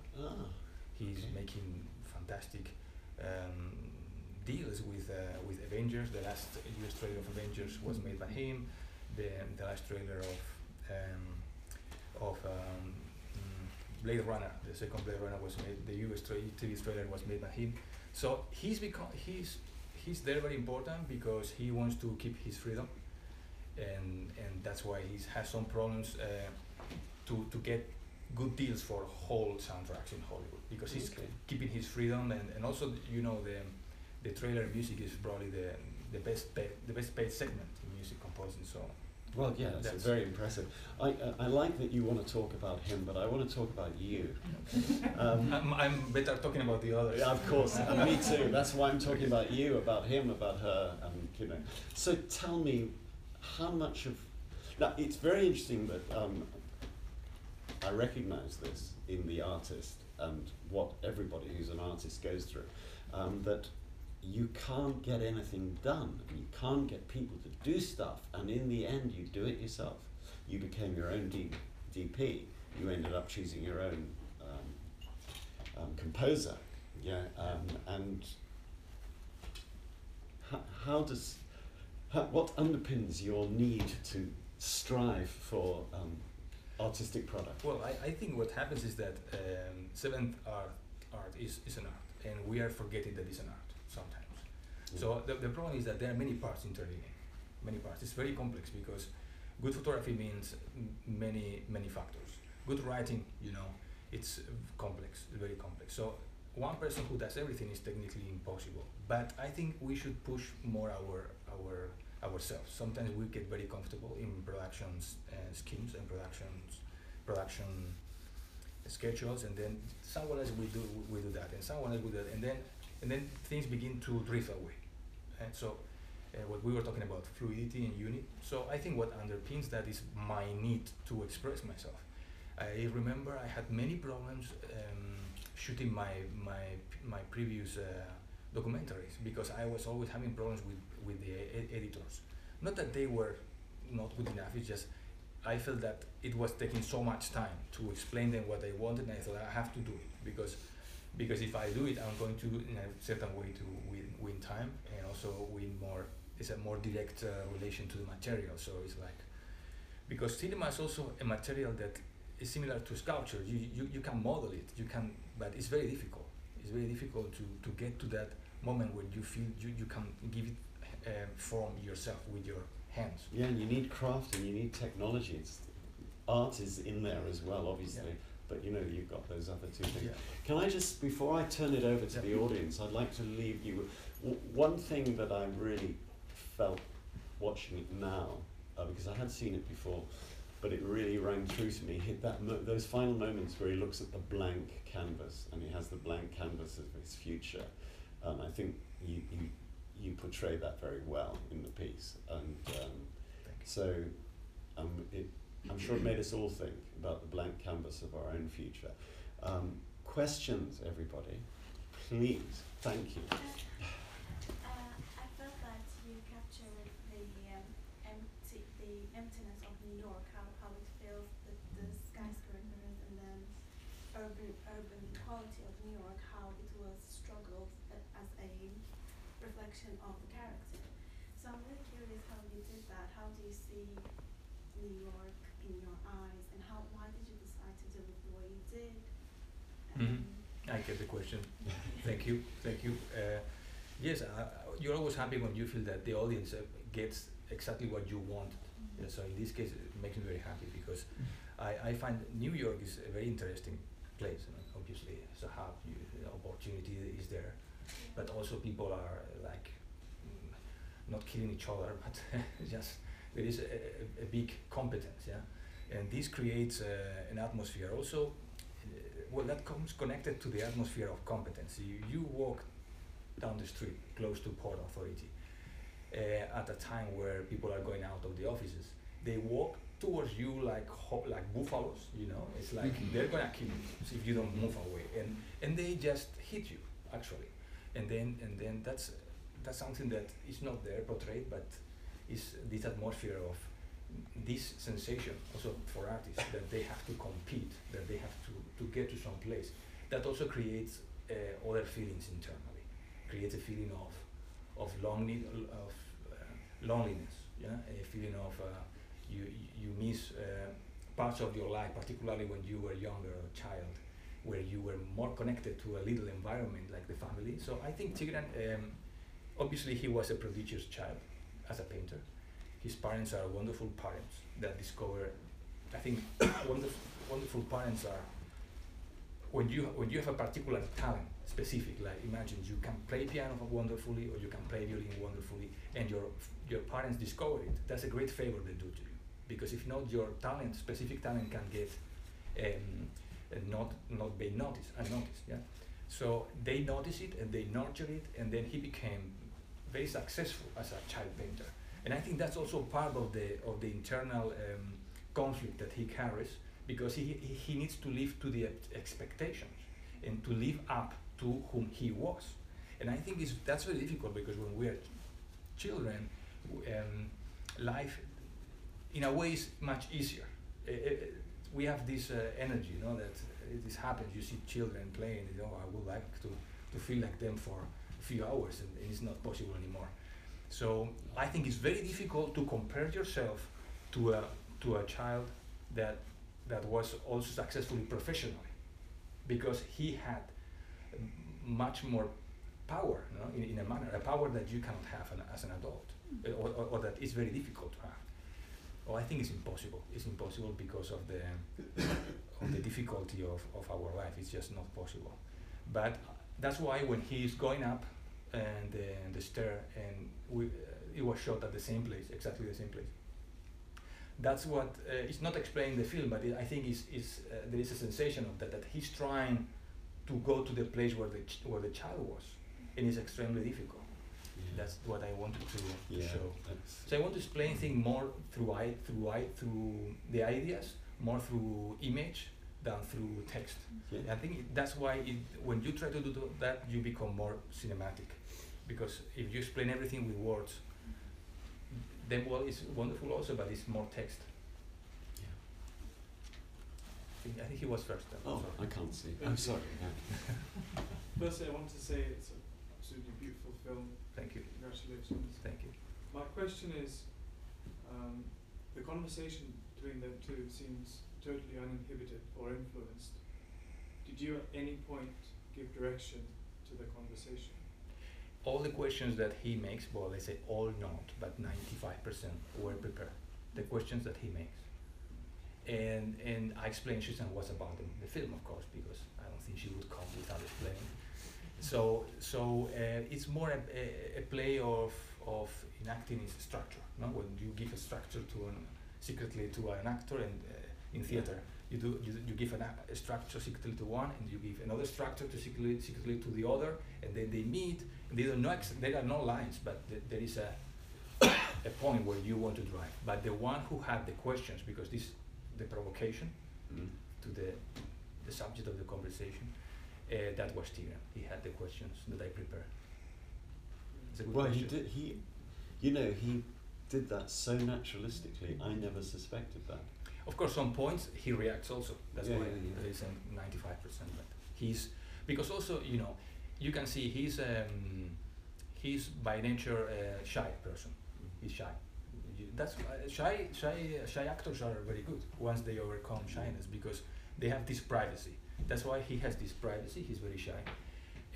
So you cannot put these two big cameras with we used at that time what was the best Angenius lens in the world, so that we can go close, and you cannot put a superstar with a painter who is completely the opposite in the sense that how they live. A superstar lives for the audience and for the public, and a painter is someone who's there many hours alone painting, so it's much more lonely job, although artistic. So you cannot expect the painter to give you in this limited time of shooting what you want, because probably it's gonna fail.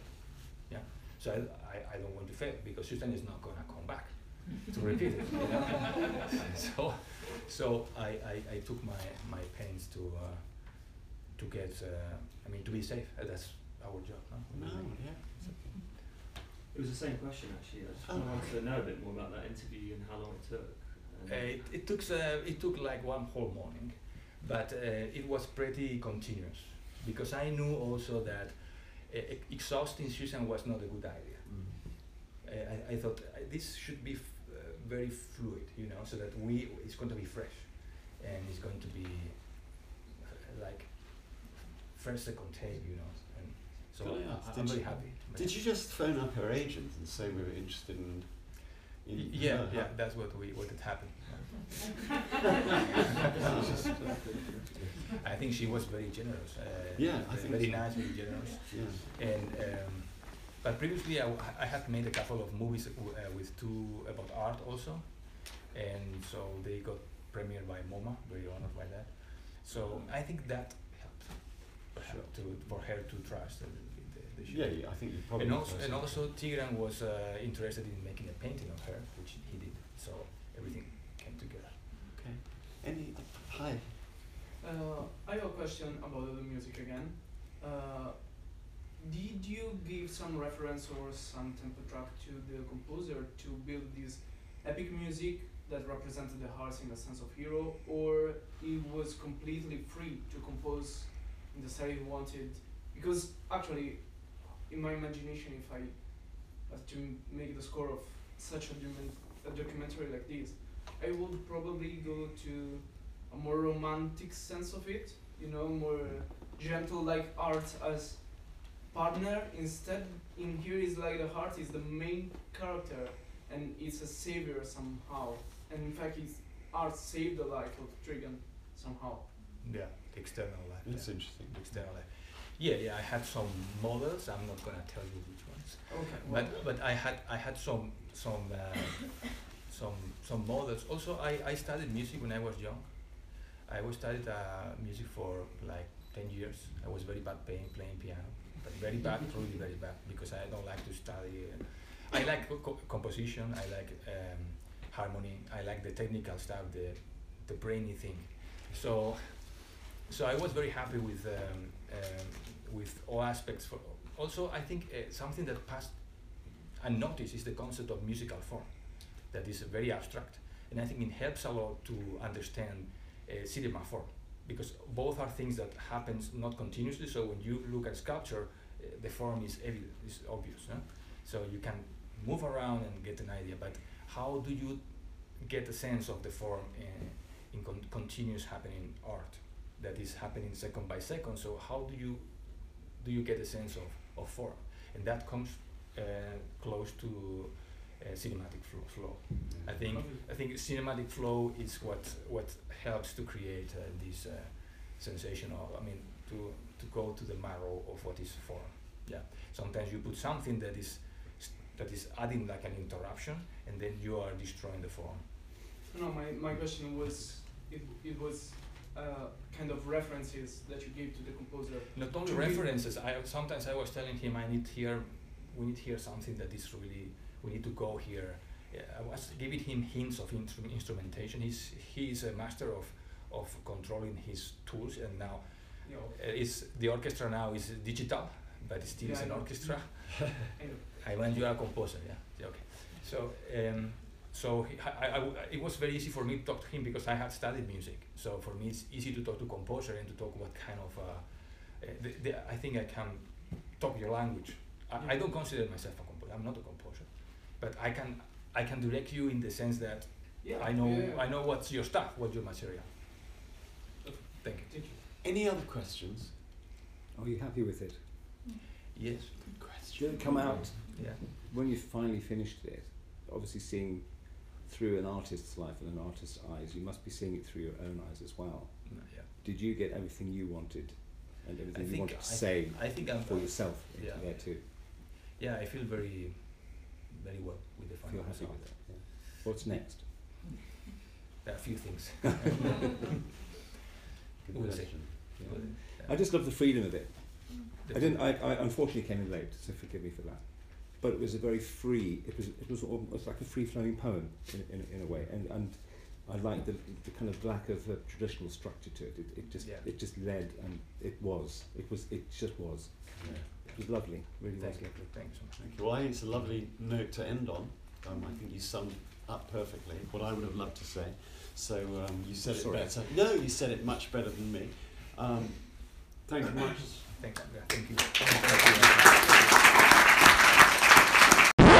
Okay, people. Well, due to the fact that the Anchor website is kind of shitty, ain't gonna lie, kind of shitty, fucked up the order of my podcast, so couldn't put Echo Chamber out.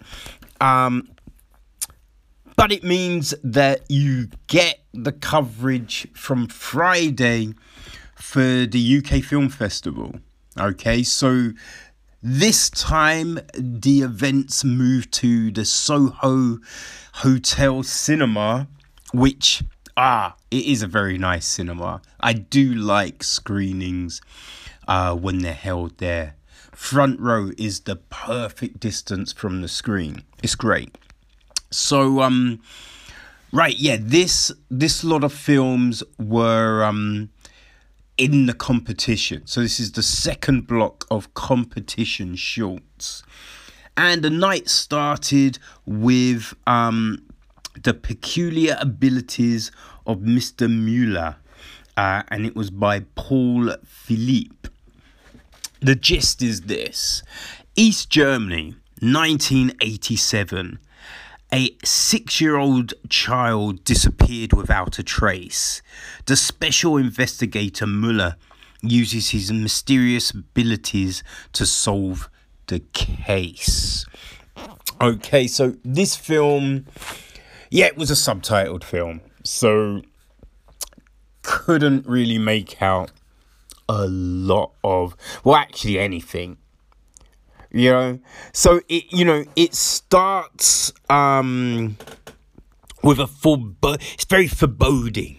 You know, we get a look of, bodies of water, and then you see police officers trawling the water looking for something. So that's how the film starts. Then we see a car pull up in front of a house, and the camera then comes to inside the car, and you have two gentlemen talking. One's a larger gentleman, a kind of a Gérard Depardieu kind of size, and then we have a thinner gentleman. So they have a long conversation.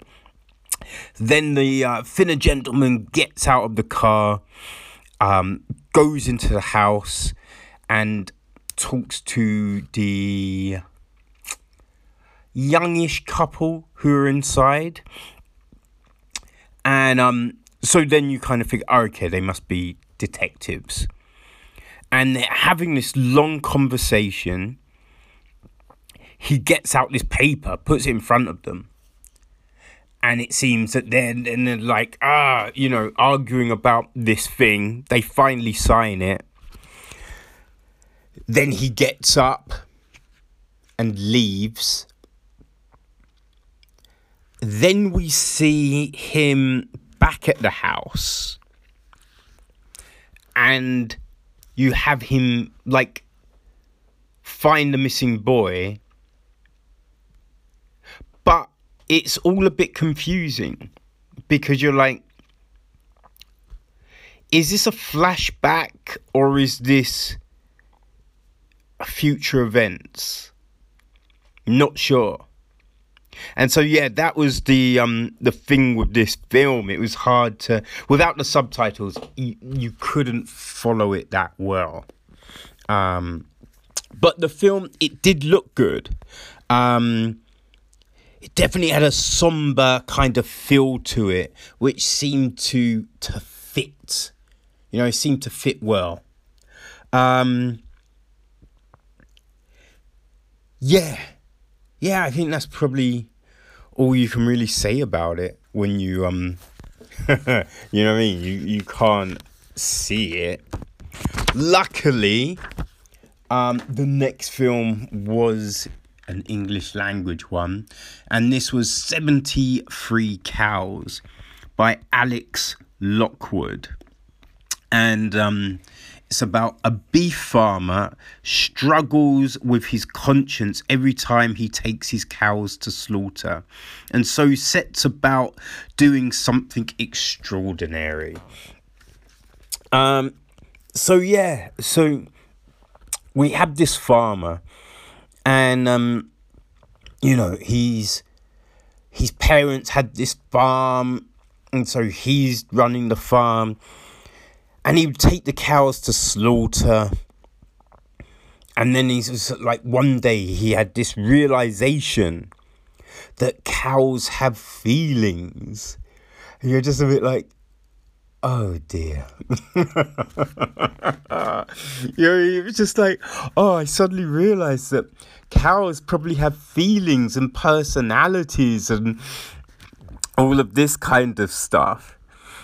And it's just a bit like, it took you long to work that out? Oh dear. But then it moves to this lady, and she's like, she was looking, she had to do a placement, I think for something she was studying or something, I'm not quite sure. It wasn't that clear. And so she went to work on the farm. and she was there for a while. And I think because she was studying something about like I don't know, like healthy alternative, like agriculture and better alternatives or something. And so she's on the farm, and she's seeing that, you know, the guy is having these faults, and, you know, he's not liking what he's doing. So she's like, how about we make some changes? How about we change the way in which you're doing things? And he's like, yeah. And then he asks her to stay and help him do this. It wasn't very clear if they were in a relationship or if it was strictly business. That none of that was really that clear. But yeah, it was just about them, you know, and then they're talking about, you know, but we're still taking the cows to slaughter, and it's so difficult, and, you know, I wanted to change, but I just didn't know what to do. And you know, I'd ask people and they didn't know, and so, you know, I just continued doing everything. And it's just a bit like, you could look up something. You know what I mean? You could look up alternatives. Like, this isn't even difficult. This is the crazy thing. It's like just, you know, doing studies on stuff at school. It was looking at different alternatives, different farming and how to do and stuff like that. And that was back then. Sherry, so now with the frigging internet and everything, you can Google, okay, what would be an alternative to beef farming? Like, how could I, you know, transition from beef farming into... But he just didn't seem to do it. The guy seemed a bit wet. It's like he had good intentions, but unless someone told him what to do, he wouldn't really do it, which is the kind of feeling you get. But eventually, someone tells him about like vegan farming, and so he's like, okay, yeah, that's what I'll do. So they brought someone in to look at the farm and everything like that, and so they make the change, and so we see this. And they're talking about this, but then it's just like, oh, what do we do with the cows? I don't want to kill the cows. And then he talks about how this one sanctuary place was like, hey, we'll take them all. And so, yeah, they took all 73 cows. Like, the funny thing was, so you see them drop the cows off, and the cows were in the field. But I think every time I've seen cows, and, you know, you've seen like them on programs and documentaries and stuff like that, they just kind of plod. But these cows were all running around like the dogs. Do you know what I mean? They were literally playing, and it looked like they were dogs, you know, which was kind of funny. But yeah, so this is a documentary basically about a beef farmer who wants to make a change, and he becomes a vegan farmer, so growing crops, rather than, you know, using farming cattle essentially. So like the extraordinary thing, I don't know if I would say it's extraordinary, you know, but yeah, Look, he had a conscience about what he was doing, and eventually he did make a change. That's a nice thing. You know, so it's not a bad documentary. Like, I would say that there wasn't really hard questions asked. You know? Like, no one was, why didn't you look something up yourself? You just asked people. Why didn't you do... Like, no one pushed him on anything. It was just like him sitting there like a sad sack talking. Which, like, it's fine. But yeah, 73 cows, which I'm sure anyone who is, you know, living that vegan life would probably appreciate this. Yeah, I'd say you'd probably appreciate it. So the next picture was what is it? Patission Avenue. Yeah, I think that's how you pronounce it. It's by Francisci Nefontisios. And it says, a single mother's most important roles in life collide over the phone. Yeah, this was a foreign film, so it's all subtitled. So yeah, it is kind of difficult. So essentially, we're following a woman walk.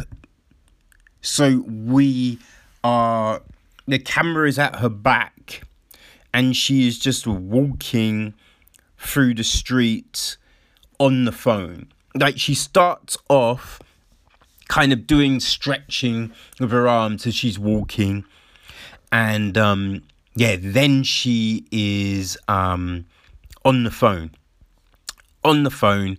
and then on the phone literally for the rest of the film. And like, her tone changes, so I'm assuming she was having a lot of arguments while being on the phone.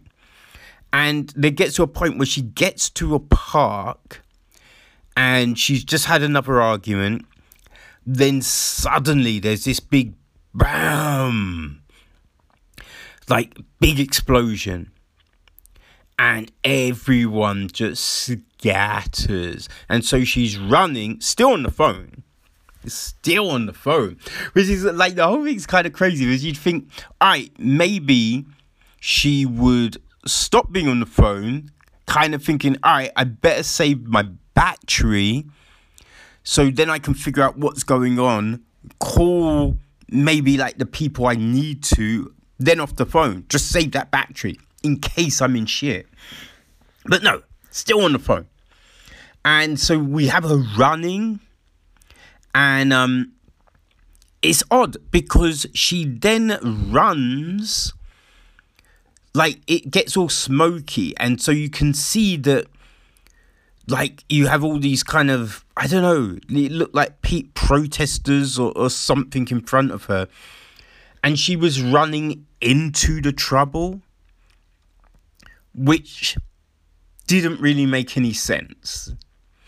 So we have her running towards the crazy, and then another bomb goes off, and then it's kind of like the sound goes weird. The sound goes like you've heard a big explosion close up and your hearing is all ringing. So the sound goes like that. Someone is running the other direction. They grab her and she runs with them for a bit. And then it stops. Yeah. So then, just everything kind of stops.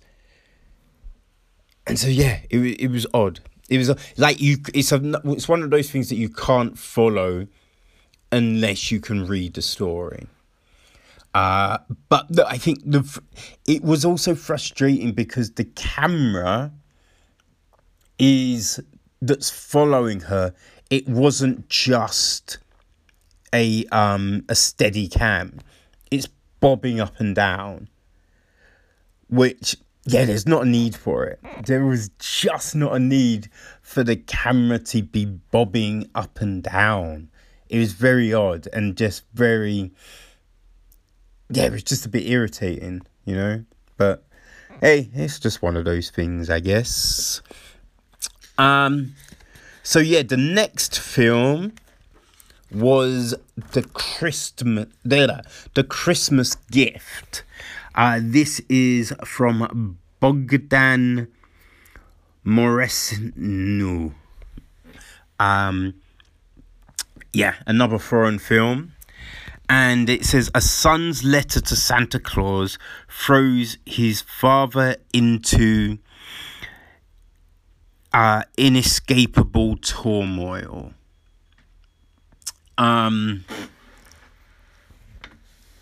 Yeah. Like, I don't know. This is very difficult. Because it's another film that you need the subtitles. Like, you cannot follow this story really without the subtitles. Like, so it starts off, it's at night, the dad is walking home with a Christmas tree. And he bumps into his little kid. The kid is tiny. So you're thinking the kid is probably, I don't know, between 6 and 8, I would say. So it was a bit like, why the fuck is the kid out at this late? But, you know, it is what it is. They bump into an old guy who gives the kid an apple. And then they get home. And so then you have the dad, like, talking to his wife. Then him and his son are having dinner. And, yeah, so they're having dinner. And he's talking to the kid, and then the kid says something to him. But it must be something that's a bit like, I don't know, because then it, like, the volume kind of goes up, so you can feel that the dad is getting heated. Then the wife is all like, and they're trying to work things out, and the kid, and it's all going a bit crazy. Then the dad's going crazy and wants to hit the kid. The wife is stopping him. Yeah, and so it's like that. Back and forth like that for a bit. Then you have the dad leave the house. And it's like he's poured, I think he pours like water or something into a post box, it seems. And then leaves and goes. So, yeah, I don't know. I'm assuming the kid wrote some sort of off letter and they're trying to destroy it. But yeah, and as I said, unless you kind of can read what's going on, yeah, you can't just follow it from the film itself. What was odd though was the film then ended. It looked like with some archive footage of like loads of people in the street. At first I thought it was maybe some sort of protest or something like that. But then they put up a big Christmas tree.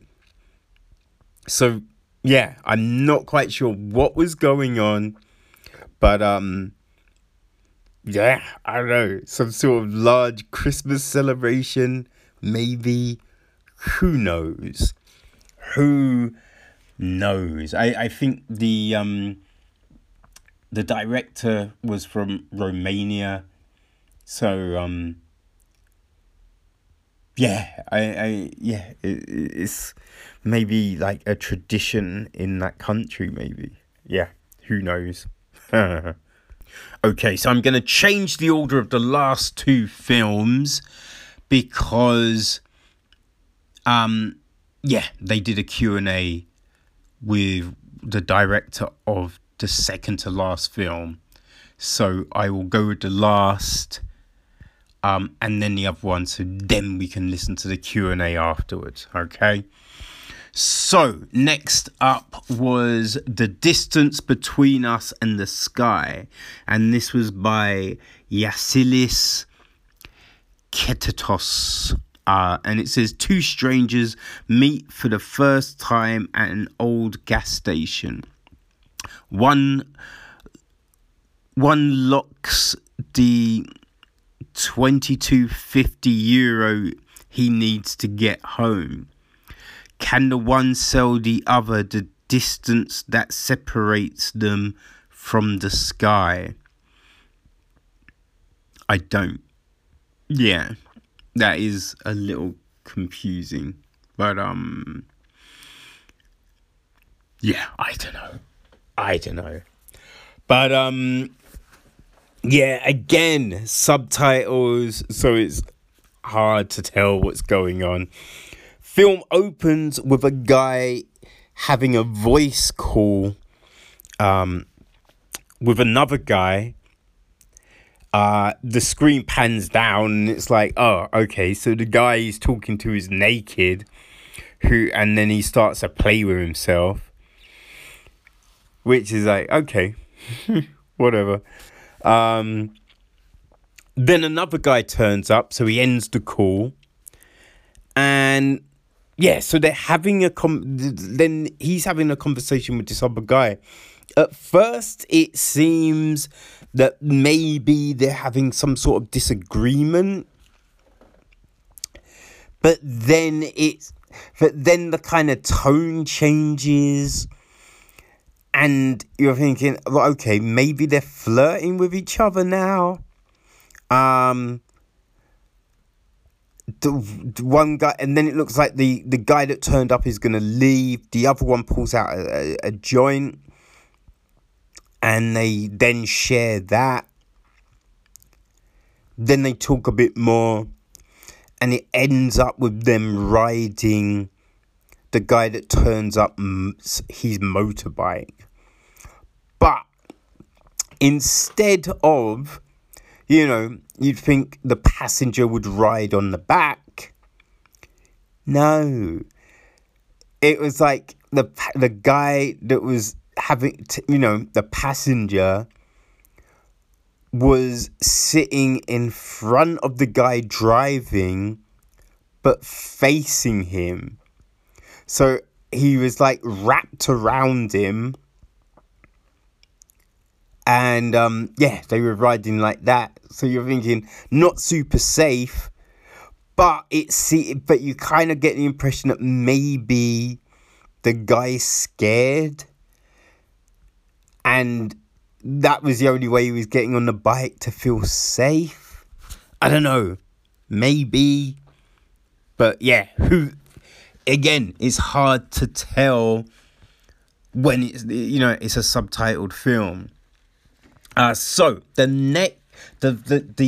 next film, which was the second to last film, was called Open Wide, and this is from Benham Tari, and it says, Mr. Karabaka doesn't expect his visit to the dentist to take such a startling and perhaps satisfying turn. So you have a guy, he's come to the dentist, he's sitting on the chair, and he's got like this thing in his mouth that, yeah, obviously the dentist has put in to keep the mouth open. So, yeah, I've never had this.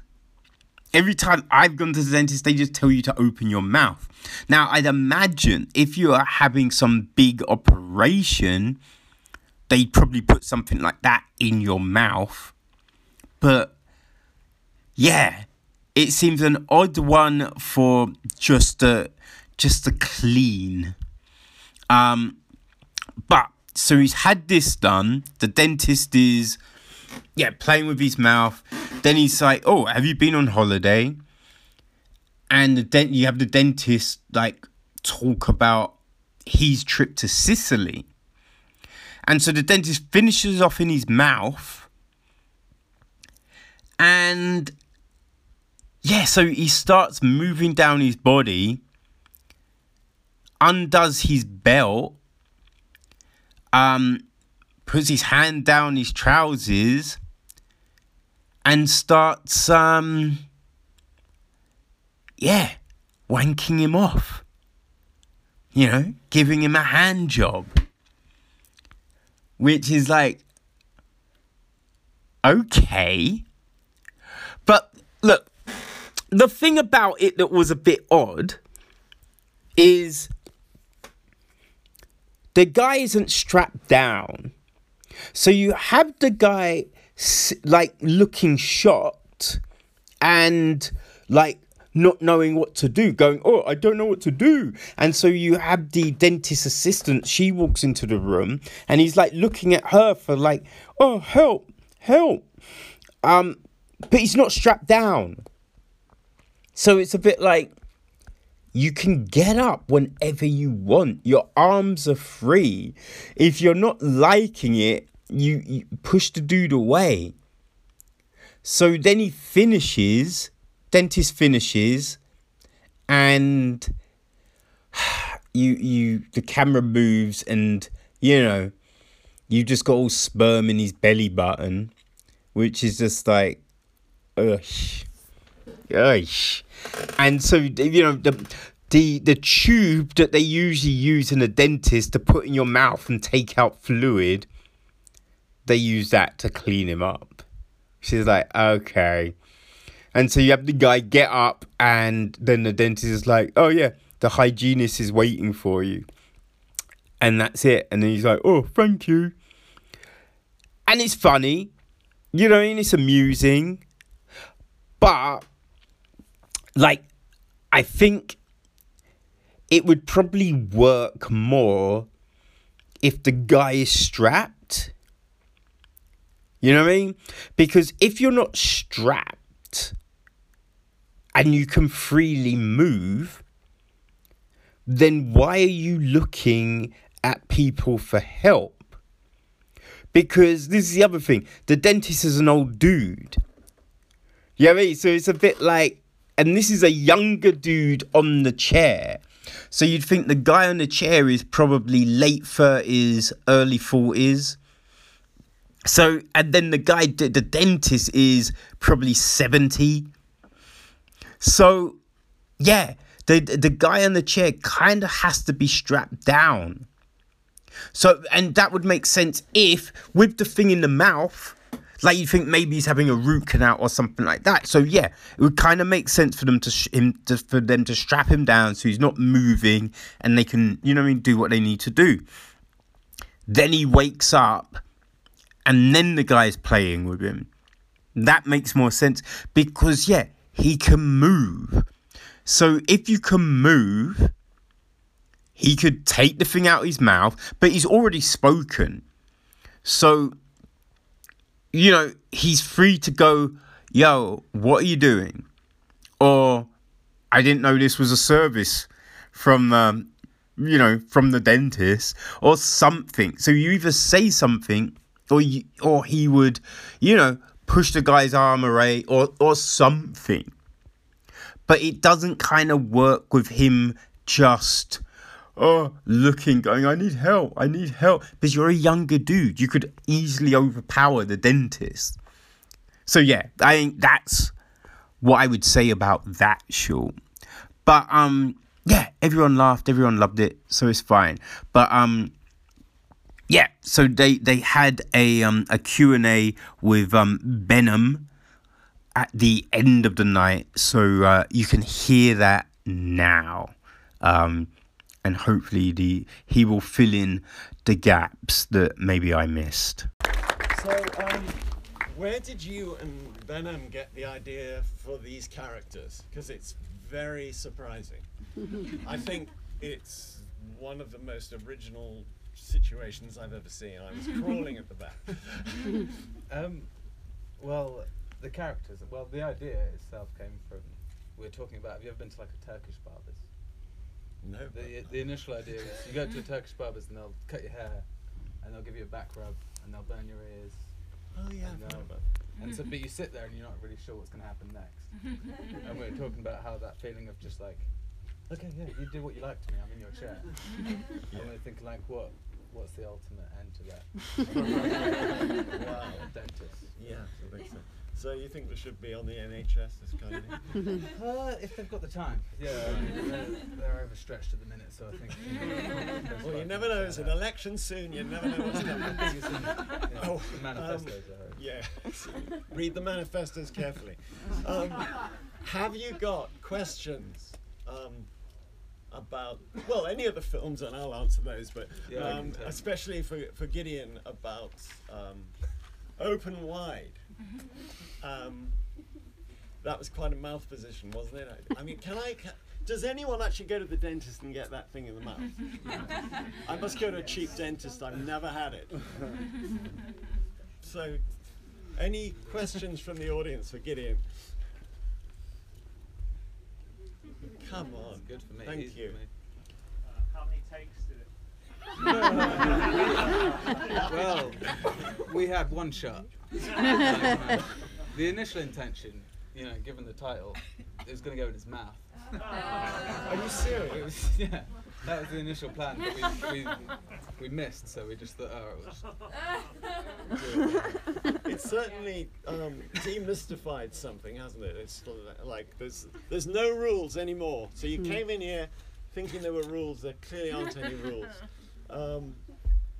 Well, is that just that one? There we go. Sorry, where's the question? Hi. Did the actors rehearse? Or were they sort of winging it in the moment? It was a winging situation. So the guy in the chair is the co-director, Benham. So he was pretty keen to sit down all day, and the nurse is his sister. Yeah. When we showed it to his dad, he wasn't pleased. To see that. And then the actor was like just a friend of ours he's like a character actor. He was in Victoria and Abdul, and he was The like dentist. The dentist. Yeah, Robin I've Sands. seen him before. Yeah, and so he's like a good actor, like Shakespearean, excellent playwright. And he was like, I want to work with you boys. Can we do something together? And we were like, yeah. We've got an idea. You'll love it. And he read it and he was like, he just got it straight away. Like, I love the phone call, the compound, where you're going on holiday, all that. It's like, it was a quiet moment of genius, really, but it really challenged me because I'm a prude, right? I am. So, any more questions? What's going to happen with the hygienist? Good question. I mean, sorry, I'm just asking if you got a question. I've never been to a hygienist, so who knows? They'll fit him with braces, or is that an orthodontist? I don't know. I never go. I don't think he's got another second round in him after that. I think he probably had his teeth cleaned. I don't know. What do you think? You got a question? Sorry, did you seem to have a question? Me? Yes. Oh, no, but I just had a general observation because it's funny because it's a sexual act, but it didn't feel sexualized at all. For me, like it was like, like massaging his feet or something like that. Like it didn't feel. It's funny. It didn't feel like it was very sexual in the whole thing. So therefore, it was totally non-offensive. No, but it wasn't really. So this is the. We're trying to get to the meat of this. It was non-offensive. I'm sure it shocked a lot of people. Somehow it was non-offensive. It was two men. Did that make it easier? I don't know. That's a question I want you to think about. What if it had been spun the other way? Then it would be totally unacceptable, like the film that was just before it. Just a thought, just an observation. Any more questions to save us from ourselves? Yes. I wanted to ask you about how do you? I'm assuming you have a number of films that are submitted. Yes.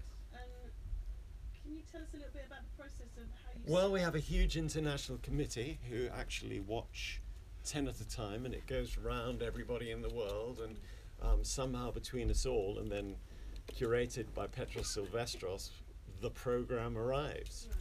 Right. And it's we always try and go for international. We try and go for lots of variety. You'll notice some themes. Themes emerge themselves somehow. It's almost like there's something in the air in the world that brings out a whole lot of theme. Don't know why that happens. And of course, Petros curates it that way. You can see things sitting next to each other that seem to be a juxtaposition to the thing you've just seen, or maybe a clarification of the thing you've just seen. And that's throughout the whole festival, which has got its 6th day tomorrow, which is Saturday. So we're pretty much sold out, but if you want to see a Russian feature film and the announcement of the winners, please see if you can get online and see if there's anything left, because we just sold out. I am so happy to see every single seat full. And you may say, no, I had a seat next to me. I was slightly lonely.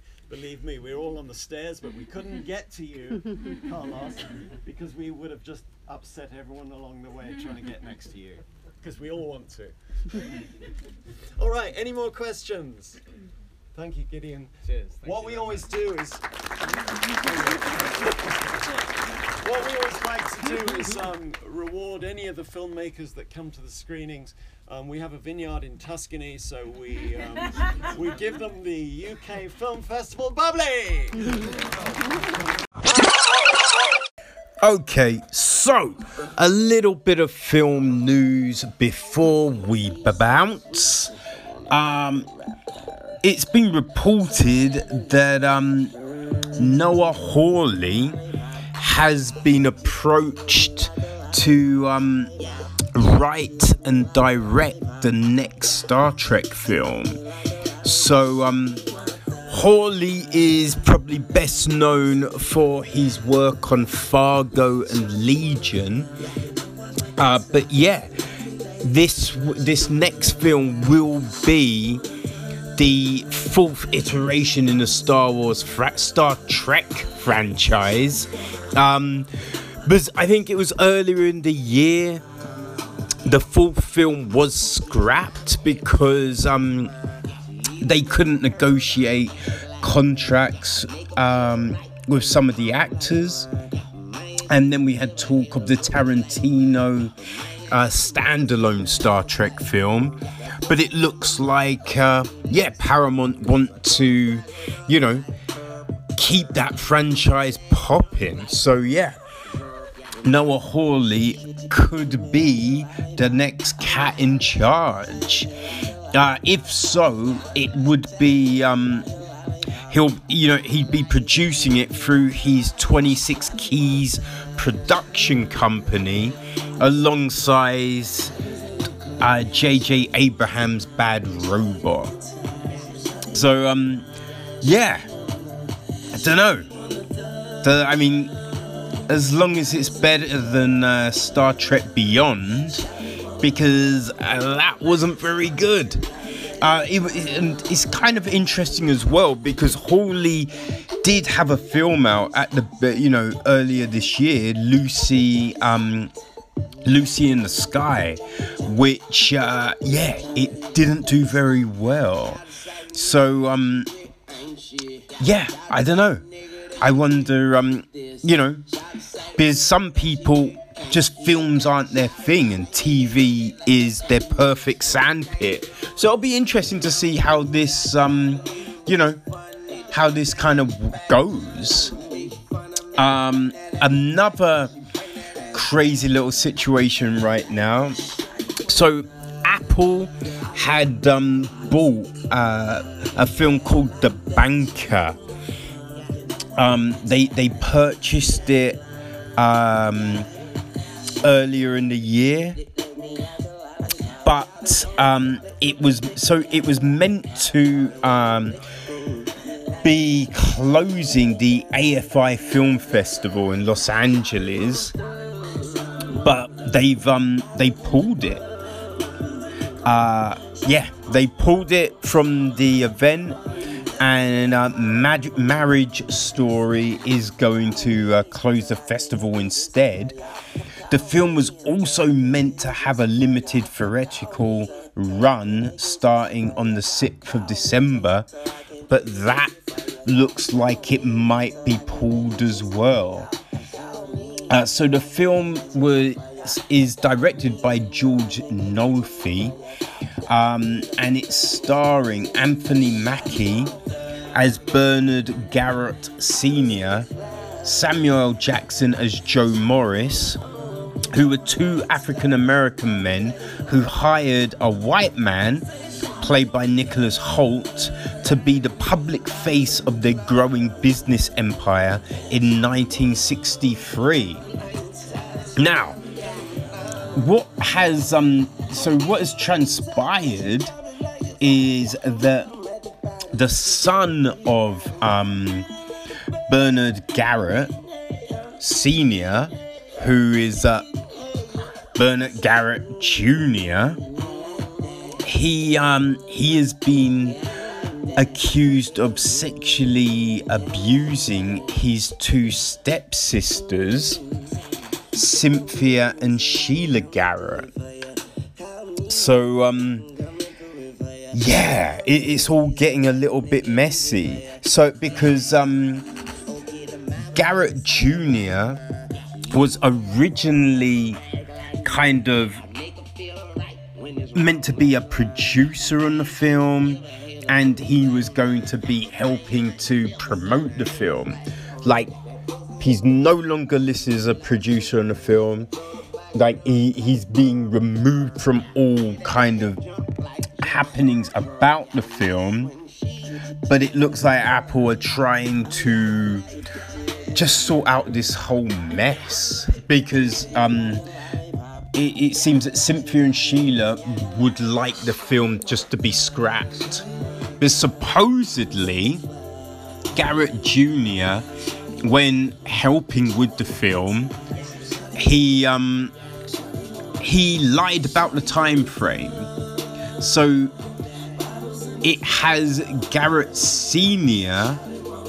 with his first wife, but with the events of the film, they'd already divorced, and he'd be with his new wife, and that would mean that Cynthia and Sheila should have been in the film as little girls. So yeah, it sounds like it's all a bit of a mess. Like like these situations are always kind of crazy, because you wonder, didn't the girls know when the whole thing was, started, when all the work started on the film and everything? Yeah, it's just crazy, man. But hopefully, it will get sorted out, and if Garrett Jr. did do this stuff, he pays for the grimy shit that he did. You know what I mean? But yes, all right. Let's end with this. So at the London Film Festival, there was a film called Little Monsters, which starred Lupita Nyong'o. It was a zombie comedy type of film, and it was from Australian filmmaker Abe Forsyth. Well, Abe it looks like he's been hired by MGM and Atlas Entertainment to produce the new RoboCop film. So it would be RoboCop Returns. And like the big trend right now, this film will be a direct sequel to the original 1987 Paul Verhoeven film. And so it's going to ignore RoboCop 2, 3, and the 2014 reboot. 2014. Man, I thought it came out like just a couple of years ago. Time is crazy right now. So word is that Ed Numia and Michael Miner, the screenwriters of the original,